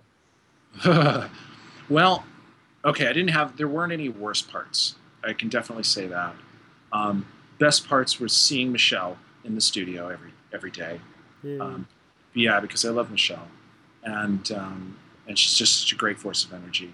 Another best part, of course, Bryce, because he's just always a blast to work with. I think every day was a good day, just because, again, I was working with people I really like and really care about and really respect, as people and as actors. So everyone, it was every session was really light. Even when we got to the heavy stuff, it was still one of those things where it was like, there is no other place I want to be right now. I want to be here with these people. So it certainly wasn't no 5 centimeters per second, that's for sure. Oh, man. Fuck, man. Yeah, that recording that. Yeah, it was a heartbreaker, but I mean, because I recorded a version too after ADV went under. I recorded a version, and those recording sessions fucking sucked. And it wasn't because of the actors. It wasn't anything the actors were doing. It was a very toxic climate in my side of the room. Ooh. Very toxic. So it was one of those things where I almost quit. And I probably should have, because I carry that taste in my mouth every fucking day. Can't let go of it. That's the one thing I never want happening again. And so now it's literally like, I'm like, if that happens ever again, I'm gone. I'm packing up and leaving right then and there. I don't care how balls deep I am in the show. I'm leaving, because I'm not gonna put up with shit like that anymore. There's no reason for it. So. Damn, man. It's heavy.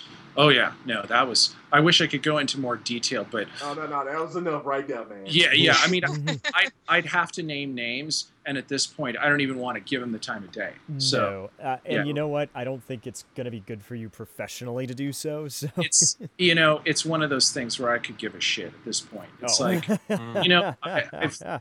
part of me is like, you know what? I do a damn good job, and if someone's not going to hire me because they get bent out of shape because I have a very, very strong personal opinion about people treating me unfairly, then go fuck yourself. Seriously. I got 12 weeks of anger management for defending myself. Yeah, a patron cussed me out and threatened my life, and I snapped. Oh, well, if they're threatening your life, come on. What are you going to do? Yeah, from what my profile says at Human Resources now, I have a I'm prone to violent tendencies now. Oh, God. Did they even take your side of the story? Well, they couldn't fire me because I got an affidavit from one of the patrons that actually saw and heard everything. Oh, good. Okay, so at least you got some backup. I worked in retail, too. I've been there, man. You're talking about a retail lifer at this point. Yeah, I've heard everything. That's just about. Yes, some people it's disgusting how they go about in their daily lives and stuff, and they literally think they're entitled to be treated like a fucking Kardashian when they walk into a Starbucks, and it's like, oh my God, get over it. A Kardashian. Yeah, exactly. It's like, give me a break. Kindred spirits on this, me, you, and Jim. We know. And Sketch knows a little bit about it too. Yes, though I do try to kind of look at the other side of the situation and think like, well, maybe this person who's really irritable is, they're going through stuff. Maybe, I don't know. You know what? You're taking the high road, and I totally respect that. But there are some days where it's like, you know what? Oh, absolutely. There is no fucking excuse for treating somebody like a doormat. Ever. Dude, you see my tweet, Sketch. You know what? Uh-huh. Oh, yeah. If I had to deal with the kinds of people that you deal with, Darrell, I probably would do about the same. So, Alex, I really do understand, man. Trust me, I do. Both of us do. Likewise. Yeah, Likewise. me and Jim understand. Whew, man. Damn, Alex, you brought in some emotions out. Whew, damn. Well, roughly the same question was asked by @TheCheetoMan26, @GamerForLife123, and Andrew Simpson, but I thought Andrew Simpson worded it best. What was your favorite moment in the series, both in the recording booth and on the screen?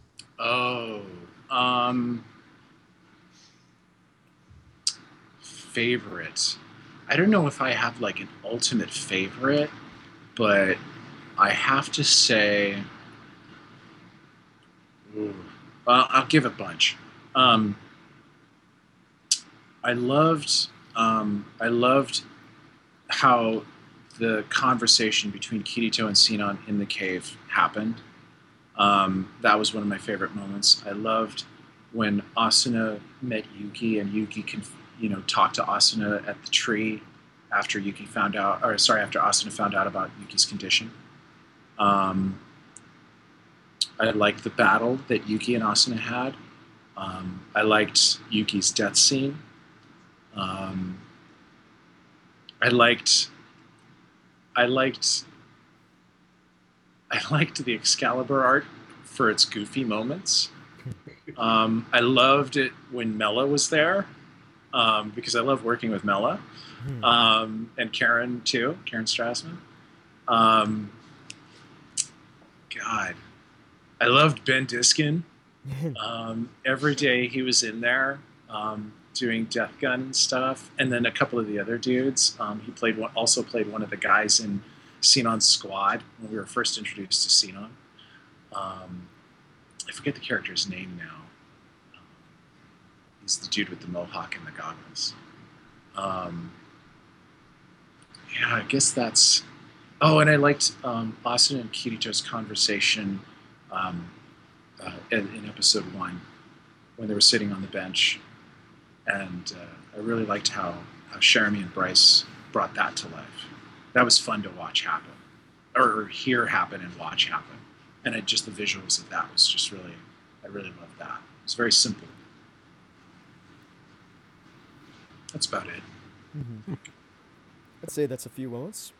Yeah. Yeah. See, I don't have like one, it's like, it's hard to pick. They are all my children. Yeah. Yeah. And honestly, as much bile as I have for my experiences recording 5 centimeters per second, my version of it, or that version of it, it came out pretty goddamn good. So I was proud of that show too. It's not like, I like 5 centimeters per second. I think it's fantastic. Yeah, it's a great story and stuff, and it's told really well. And oh my god, the animation's fantastic. I fucking loved the Makoto Shinkai. Yeah, and I loved the ADV dub. I thought it was just amazing. And so when I was like, oh, I get to do this? What the hell's going on? That was one of those things where I was just like, oh shit, I don't think I'm going to do this thing justice. How do I get to... It's like, okay, how do I improve on something this good? It's not even how to improve, because I wasn't even thinking about improving it. I was just thinking about how to do the show justice.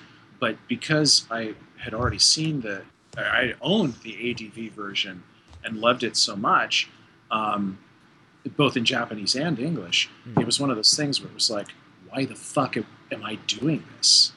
Yeah. Just license that shit from whoever owns it at ADV. I mean, whoever's around still is around, so maybe they could just get it back from them somehow, get it back out there. Yeah. So it's kind of like, it was one of those things where it was like, oh God, what do I do? But, ultimately, I think Johnny was just phenomenal, as he always is. Mm-hmm. That was the first time I worked with Kira Buckland. She's fantastic. I love Kira Buckland. Yeah, and she was amazing in that. And that was just really cool. It was, for everything that I wouldn't take back the experience, let's put it that way, I guess, in the end, of working on it. But you wouldn't want to relive it. No. I certainly wouldn't want to. Just the working the working atmosphere is just wouldn't want to go back to that. Yeah. Mm-hmm. At Gamer for Life 123 also asked about emotional breakdowns while recording, and boy, you've already went into detail with those. So, yep. No need. Yeah. No need to further delve into that. Do we need to ask all these Rewind questions? 2 hours. Just rewind 2 hours, and then you'll hear. Yeah. So, short answer, yes, there were emotional breakdowns, and yes, you got emotional too. Yeah. Oh yeah. Yeah. Jeremy and Erica, those cheers were real.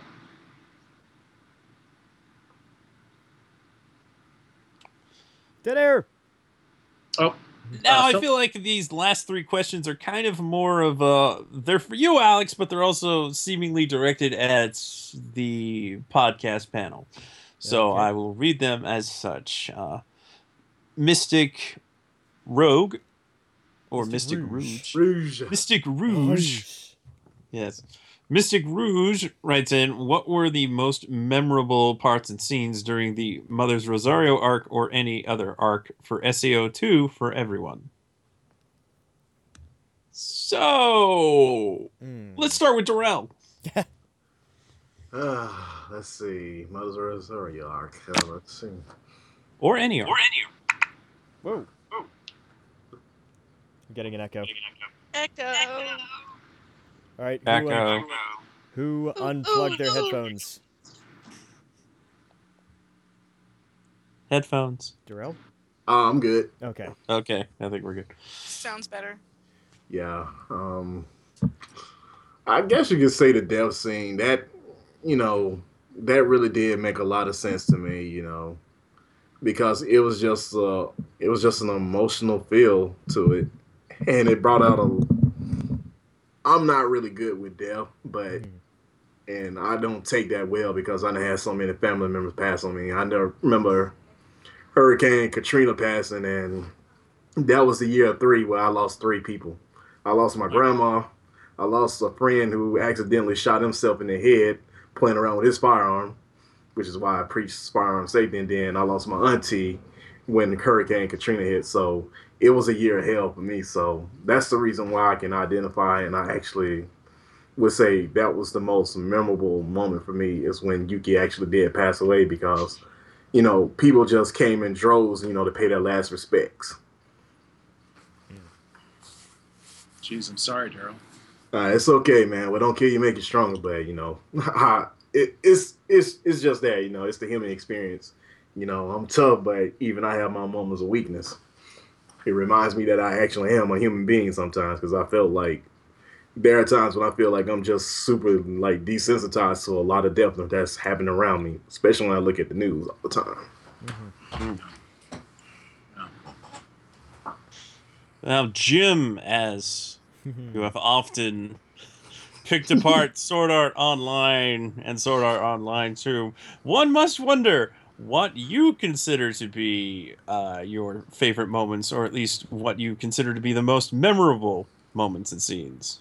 I mean, I feel like if I was to say Yuki's death scene, I'd just be following the crowd, and I'd feel a little disingenuous when saying it. I really... That's the problem, and I'm sorry, Alex, but nothing really stands out to me in this series. It's not because I hate it, it's because it's like, well, what is there that really left a mark on me? And not a heck of a lot in this series did. Maybe it's because as Sword Art was airing, I moved halfway across the country twice.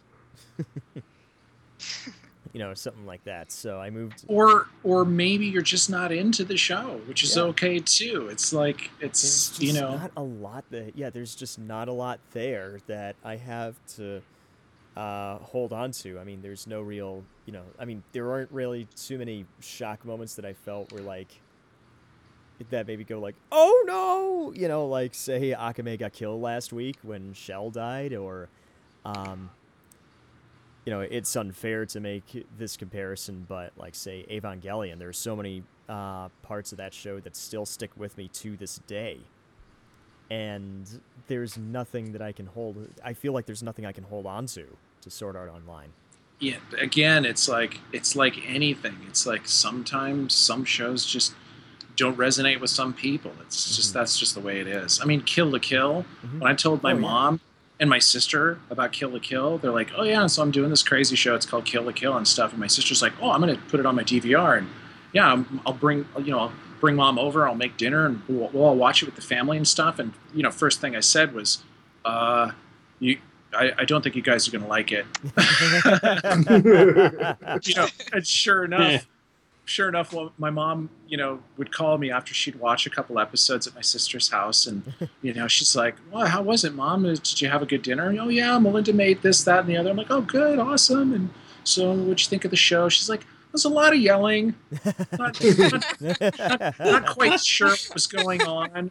And I'm like, "That's okay, Mom. You don't have to watch it." "No, but you did this, and you worked on this, and you worked really hard. I know you did, and stuff, and I want to watch it." I'm like, "Mom, honestly, don't watch it. Show's not for some people." And then I talked to my sister like a couple days later, and I'm like, "Oh, thanks for bringing Mom over and stuff, and making her dinner and stuff, and showing her the shows." And my mom would like do the Kill la Kill, a little bit of Sword Art when they were back to back. And so then, Melinda, what did you think of Kill la Kill? She's like, "Oh, the show with the tits, huh?" "Yeah. So these girls are in high school, huh?" And I'm like, yeah, I know. You don't have to watch it, sis. It's okay. I already told Mom that it's not a good idea." And she's like, "No, it's you worked on it. I'll watch him." Look, it's not a big deal. It's not for everyone. It's just that's pretty much the rest of the show. There's some good twists coming up, I can tell you that. But yeah, if you're not into it now, you're probably it's not going to resonate the way it should. So, I mean, believe me, anime can be bizarre, like completely off the wall at times, even in the straightest of stories. Gee, you think? Yeah, so it's kind of like, it's not like something like Mad Max, Fury Road, or Edge of Tomorrow, where you can recommend it, and most people you'd recommend it to would be like, "Shit, that was fucking cool," or "Oh yeah, that was pretty good." Most people, I say again, because not everybody is into those kinds of action movies or science fiction movies. So honestly, it's like you don't even have to preface it with an apology. As far as I'm concerned, it's like, dude, you watch what you like, And if it doesn't resonate with you, hey man, I totally get it. There are shows that I can't fucking stand, just because they try too hard, or they just don't work for me. Whatever baggage I have, I just I can't get into it. It makes me antsy or whatever. I don't know. Yeah. Yeah, that's just the long and the short of it with SAO. Sometimes you don't have to have a reason to like something or not like something. Yeah, exactly. Exactly. Well, hey, kind of like why I like Colorful, the show about the panties, not that beautiful movie that Sentai released a couple of years ago. There's a show about panties? Yeah, exactly. You never heard of Colorful? No. Oh, okay? It's all on YouTube. It is all on YouTube, and you should watch it because the back of the box for the DVD said, "Roses are red, violets are blue. This show is about panties."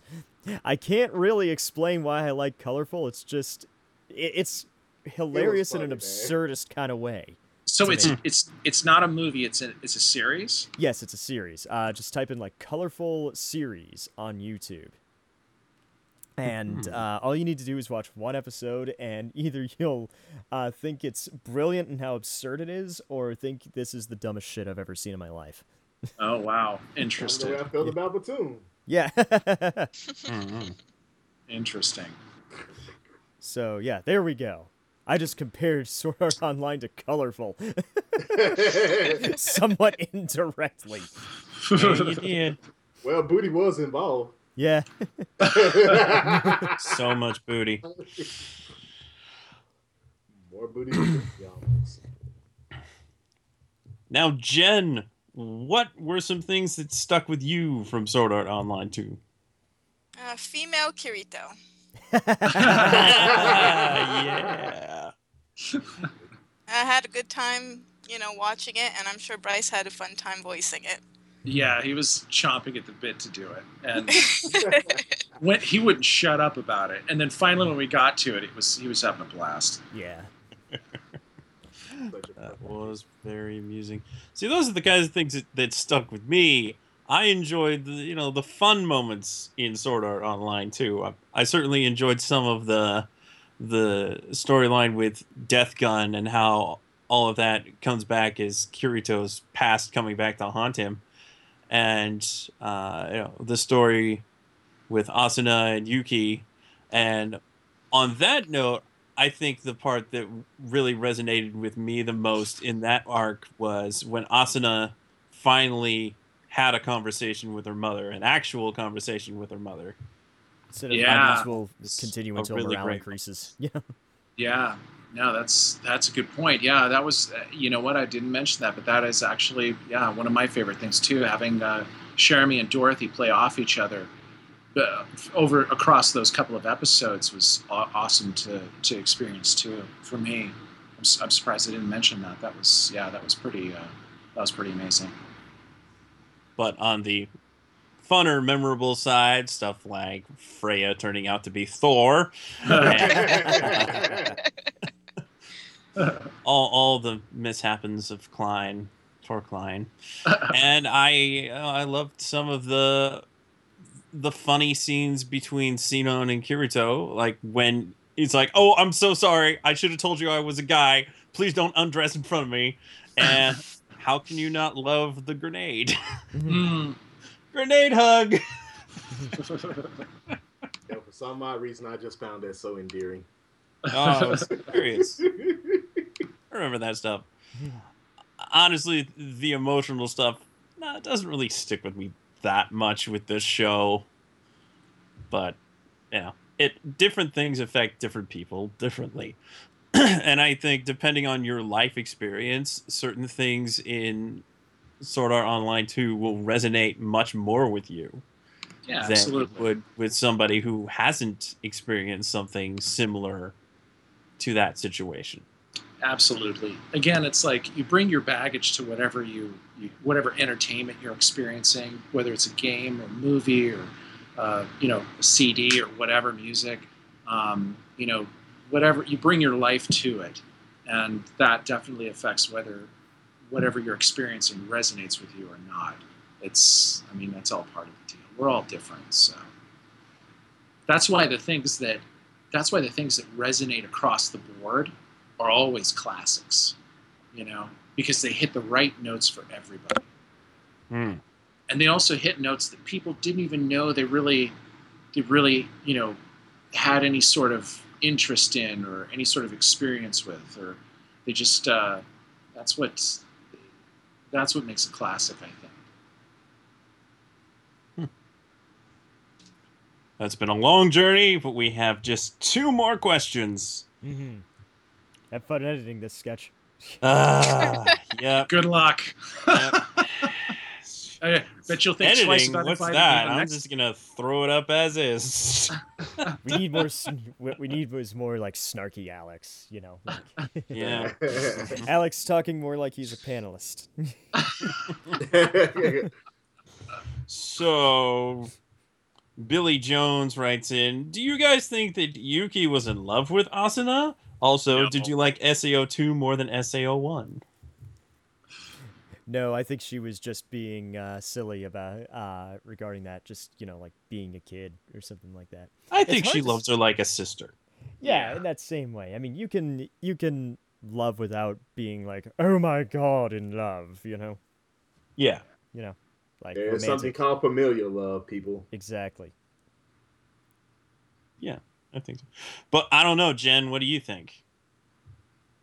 No, just like a sister, I would say. Mm-hmm. Oh, okay. I think Terrell hit it on the head. You were for all of always us. very pro Yuki Asuna. Yeah, just joking around, you know that. Or is that the character that you're playing, Jen? That could be it too. Oh, there you go. Yes. Also, that very end scene of Sword Art Online 2 firmly establishes Kirito and Asuna forever.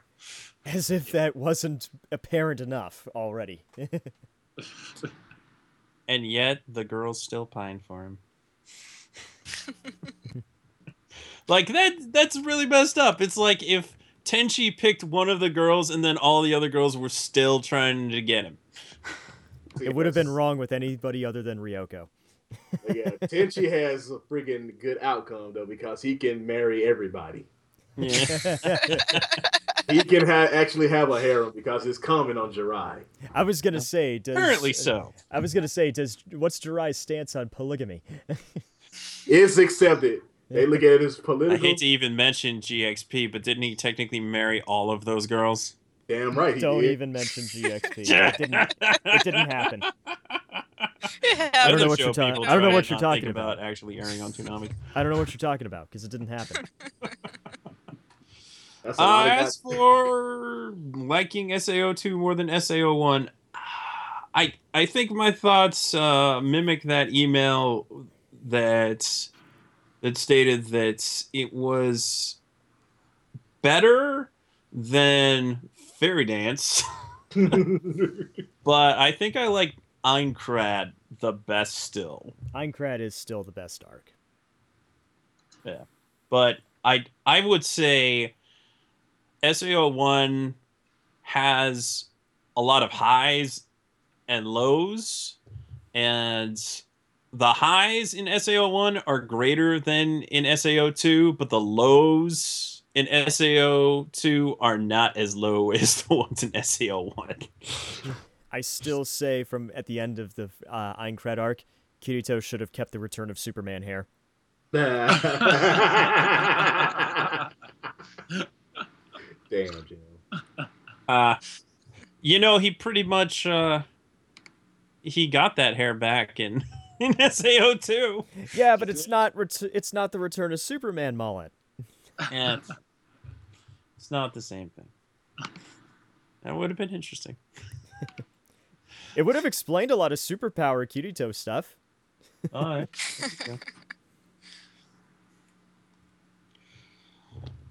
I got another. Yeah, so anybody else have thoughts on SAO1 versus SAO2? I already said it. I thought SAO1 was better, but not by much. I think it's a better... I just like the stakes of the Aincrad arc a lot more, and I felt like if we had hung on that a little bit longer, then I feel like we probably would have had more of a... I feel like I would have liked Sword Art 1 a little bit more. Yeah. Well, I say, you can always read those progressive novels. Yeah, I guess I would say I actually did like SAO2 just a little bit better because one, Michelle voice acting, and then on top of that, I got to show some knowledge about what I knew about Norse mythology. Also, what you know about PTSD. Yeah. Oh yeah, those analysis were a motherfucker. Yeah. No, seriously, dude. Glad that we had you around for those. Dude, I had to go through the DSM-4 TR and the DSM-5, man. Like, I really just went back because, yeah, y'all know I finished my degree and everything. So, yeah, it was still fresh in my head. But I really had to dig deep in there just to make sure I was getting everybody the right analysis. And as the dessert after all of this conversation, Allison's remaining question. Yay. Since Asuna's already claimed by Kirito, which members of the harem would you date? Oh, well. I think I'm too old for all of them. Sinon. Yeah. We're all too old for all of them. First of all. Sinon once she reaches of age. Let me see. You know what? I don't think there's any other choice. It would and should be Sinon. Because, well, I mean, I don't know. Something about all the other girls just makes me think, it just gives me a rather indifferent look, you know? It's like, Yeah, I just got to thank the chicks who... There's nothing wrong with Liz. No, there's nothing wrong with Elizabeth. There's nothing wrong with shit. Silica? Silica, that's who it was, yes. Or Pina. Peter's not even Pina. human. I don't swing that way. What about the sandwich coon? Sandwich. No, sandwich. It's good. Yeah, well, What I about Rabbit-san? Poor Yeah. Rabbit-san died for the sandwich's sins. Yes, that's right. Actually, I take it back. I would, since she's not my cousin, I would, go for Leafa. Of course. Leafa is a popular pick. Yeah, she's not my cousin, so. She's not my cousin. If she was This is my somebody's cousin. cousin in Arkansas, it'd probably him. They'd shoot at me to tell me to get off of their lawn. Exactly. Better be lucky. Yet you steal. So yes, my I am changing my cousin. pick from Xenon to Leafa. Hey, look, Nah, I just got. I still like Xenon better. I just got a thing for chick who wear glasses, man. Oh yeah. Don't ask. So Alex, the burning question falls to you. I've always been partial to Liz when she comes of age. Yep. Just because I like her snarky personality. She just seems cool. But also, Leafa too is pretty rad. Yeah. But maybe Liz just a little bit above Leafa. Okay, so hey, we don't have a full unanimous thing, so that's awesome. Yeah. Good variety. Different Yes, good strokes for variety. different folks. I'm surprised Sketch didn't say Yoko, because Sketch has a thing for the more mature females. When somebody asked me who was my waifu in Sword Art, I think I got a picture of that the leader of that fairy tribe Yeah. with the green hair. Oh, Lauren Landis' character. Yeah, her. I was like, pretty sure she's of age, so I'm gonna go with this. I can't remember her name. Yeah, I don't remember her name off the top of my head either. Shit. I mean, to be fair, she only shows up like twice, so in a Yeah. sea of characters at this point. Yeah. Hey, she had to be member. She stuck out to you like that, though, Sketch. That's all that matters. Yeah, that's true. I think it starts with an S. Yes, and I'm bringing up the chart right now because Oh. I gotta. The chart. You Uh-oh, want the to chart. translate the chart? It's killing Yes. me not remembering it because I liked her too. I thought Lauren made her just snarky enough. Oh yeah. Shit, what the hell is her? It was an S. It was an S. Lauren. Volume 2. Okay, here it is. This is Lauren. Sakuya. Sakuya, that's Sakuya. it. Yeah, That's right. and while I have this up, Christina V's character was Alicia. Alicia. Was that the cat girl? Yeah, that was the cat seed. Yeah, okay. And Karen played Midori and Sasha. Oh, Yep. There you go. Josh Tomar was Eugene. Keith Silverstein was Kagemune. Who else? Oh, and did you guys know Kirk was in it? He played Klein. yeah, we I had an on that. idea. We tried to respect Klein. We really did. But did the rest Yes. of this SAO fandom respect him? That remains Oh. to be seen. Oh, I think I'm sure, most of the SAO fandom respects Klein. I'm sure they did. I'm sure They they didn't did. respect Klein trend once. Yes, I think it did, yeah. Oh, it did? Yeah, hashtag respect Klein. Good. Excellent. You know, you gotta say this about Kirk. He can still play like teenagers and young adults. He's just Oh, good yeah. like that. Oh, yeah. Yeah, no, he's Range is excellent. phenomenal. All right. I think that's it. Ah, wow. This should be its own thing. Yeah. Everybody go to bed. By the way, no, not before last week tonight in Rick and Morty, Yeah. Oh, that's right. That's coming right. up. That's right. which another show Kari like Ferrari is in. Mm-hmm. Mm-hmm. Yep. That is true. So you mentioned Durarara quite a bit, but is there anything else you want to plug before you head out? Just Durara. That's the only thing I'm working on right now. It's new episodes of the dub come out every Tuesday. You could watch it on, I believe, Crunchyroll, Hulu, Daisuke, and yeah, I think we're up to episode. We had like 16, 17? 16, yeah, I think 16, yeah. We should be up to episode 16 by this coming Tuesday, so. Nice. Yeah. Yeah, I wait for the dub for Durarara. Oh, well, I hope you like it. Oh, I've been enjoying it. So. Good. Did you guys detect a bump, like, between episode 12 and 13? Are things sounding consistent with all the characters? Is everything there going okay? Honestly, I don't think I probably would notice. Okay.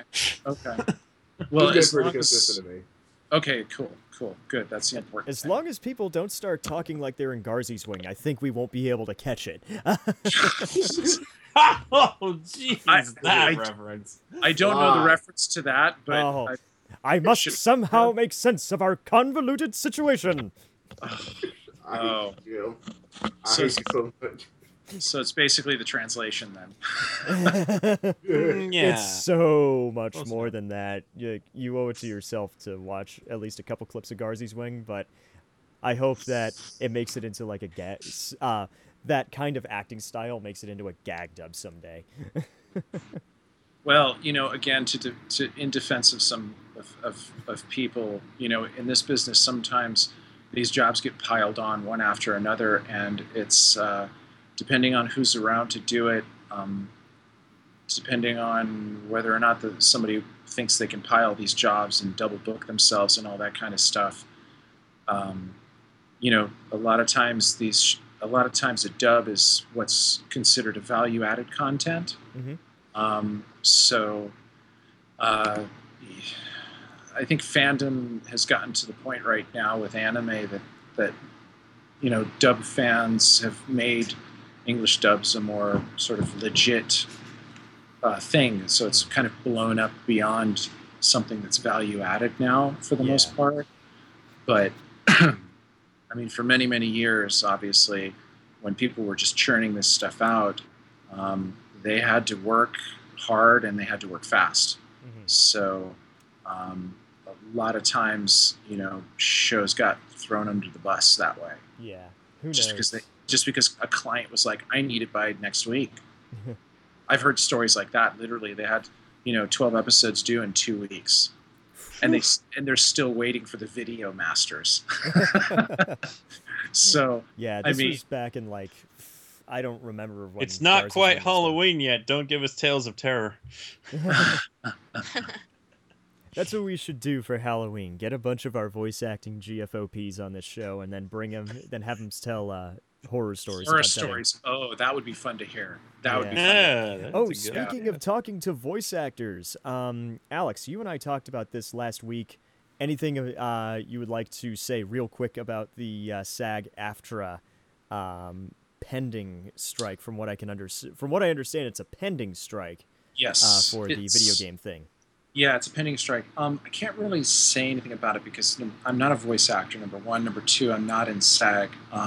All I do in this industry is adapt and direct stuff. Mm-hmm.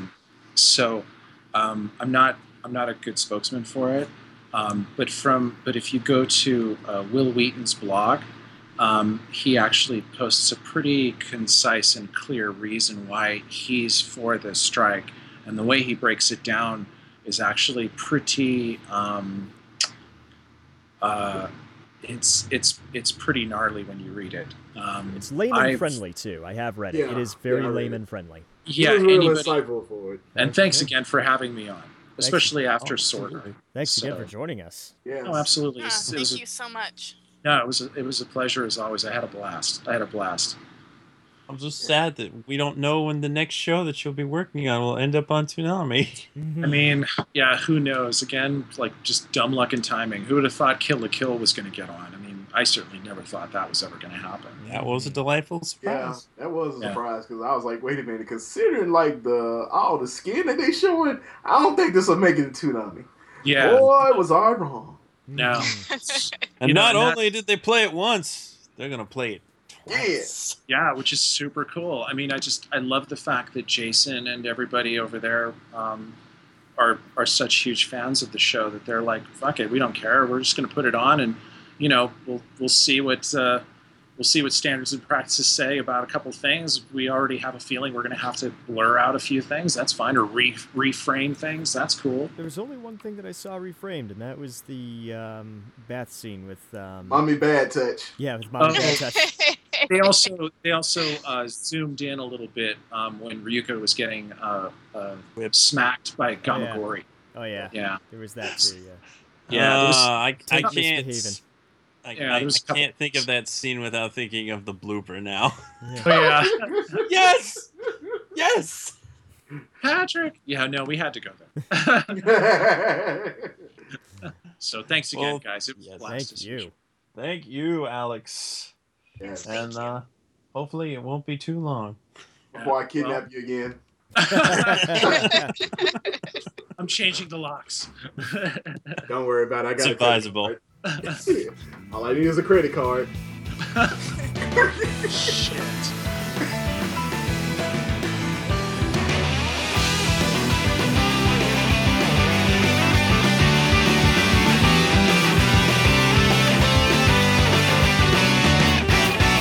どこまでも行こうつないだその手がいつか離れそうでもいつまでも信じてここで待つからもう少しだけここにいて君が描いた未来の世界をいつかの空に導かれて二つの想いを一つずつ形にし And we're back. Did you survive? I don't know. Did you guys survive? Well, we had a great time. I mean, though. Entertaining. Well, let's not make this episode any longer than it has to be. So. Yeah, because I'm tired of hearing you talk, Paul. Yeah. But I haven't talked for that long. That's a good thing. Fine, I'm gonna read the house clean. That's right. Even though there's nothing in front of me. But anyways. So you can email us at podcast@toonamifaithful.com. You guys know what to do with that by now. If you don't, well, sorry. Listen to another episode. You can follow us on several different sites, including Stitcher, iTunes, and SoundCloud.com/ToonamiFaithful podcast. There, you can also download the episode. You can play it from there. You can like it. You can even comment there, and we would love to see comments as you guys are listening to the episode. So please follow us there as well, and subscribe, and tell us what you think. Rate our episodes, too, because we want to see what we're doing. We want to see what we can improve on. So, as always, you can follow us on Twitter, @Toonami Podcast. You can like us on Facebook, facebook.com/ToonamiFaithfulPodcast. And you can tumble with us on Tumblr. It's ToonamiFaithfulOfficial.tumblr.com. And if you missed any of our old episodes or exclusives and whatnot, podcast.ToonamiFaithful.com is the place to be. And as always, we have what's called a Patreon.com. I swear that we will update this at some point. And apparently, we also have to make rules because I see some people joking about certain things, and I'm like, that's not going to fly with me in Sketch, so don't even try. So, and I'll explain that later, Sketch. Patreon.com/ToonamiFaithfulPodcast. Help us out if you can. Donate what you can per month, and whatever you do will help us. So please do it if you can. Well, let's get the hell out of here so these guys can get some sleep. Darrell, where can they find you? You can find me killed over. Seriously, though. You can find me at ukami_samurai7 at twitter.com. I also have an Ask FM. That's ask.fm/ukami75. And if you want to send me any emails, you can do that at Darrell Maddox at toonamifaithful.com. Wait, before I get to Sketch, how much booze did you go through When? during the whole Sword Art Online recap? He has to think about it. That's not a good sign. Okay, never mind. We don't have to say it. We don't have to answer now. I distinctly remember him saying that he was going to obtain some before the recording. Yes. I think I was lit during that. I'm not surprised. All right, Sketch, where can they find you? You can find me at Sketch1984 on Twitter. You can also tumble with me, sketch1984.tumblr.com. You can ask me questions on ask.fm/sketch1984. If you have any comments or suggestions for the podcast, you can direct those to sketch@toonamifaithful.com or podcast@toonamifaithful.com. And Paul, where can they find you? Well, you can find me on Twitter at Paul Pascrillo. You can also find me on Instagram, instagram.com/Paul Pascrillo. You can ask me questions, which some of you have been doing, which is wonderful.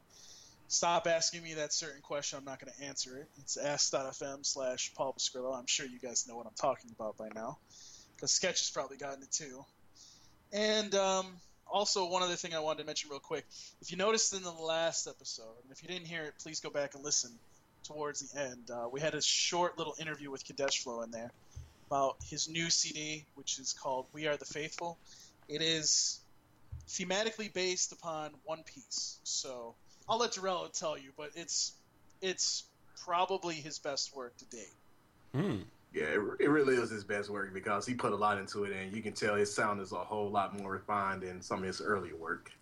Yes, and the producer on this is Atlas, and keep that name in mind. I'm not going to say anything more about that, but go out and get it now, because I'm going to tell you right now, if you go to Bandcamp, you pre-order the CD, you're going to get 2 exclusive tracks for free. I didn't stutter when I said that. 2 exclusive tracks for free. You can only get it at bandcamp.com. So you got to go to geekyinkproductions.bandcamp.com, click on the We Are the Faithful album picture, and go ahead and pre-order right now. You'll get it on October 9th, probably just after midnight. And if you want to wait till October 9th, it'll be out then. Those 2 bonus tracks will still be available, but again, it is only a Bandcamp exclusive. And also, as of this recording, we are now live on iTunes pre-order. It is only the 6 tracks, and you can get it there as well. Just search for We Are the Faithful. Put in Kadesh Flow's name, too, along with that, because there's some other things out there that are religious, and you don't want to get confused. So go get that now. I guarantee you it's worth the money. Let's support our friend Kadesh Flow, because he does a lot out there in the community, not just for this Toonami, but Toonami Asia, too. So do it. But that's it for this very long and exhausting Toonami Faithful podcast. Hopefully you stayed through the whole thing and listened. But if you did, thanks for listening. But we need to go to sleep, so peace. We're out. Deuces!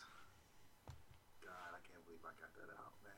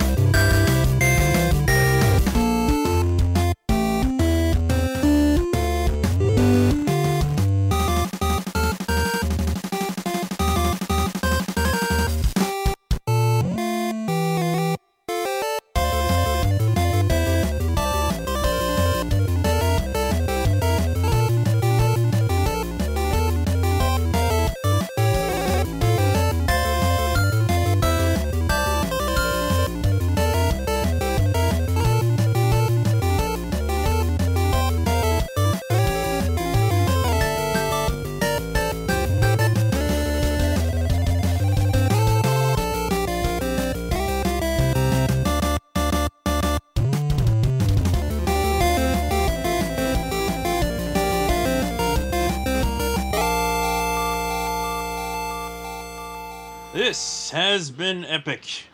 Yeah. Yes. It should This be its needs own to be thing. its own thing. It's so long, it Yes. has to be its own thing. Yeah. Dude, break it up into 3 parts. Break it up into 3 parts so you don't scare anybody. Might have to. Just- Oh, people have been bugging us to say, when you gonna do a 3-hour podcast? Well, Well, congratulations. You got your wish. Yeah. Got your bitch. wish. Yeah, now you can shut up about it.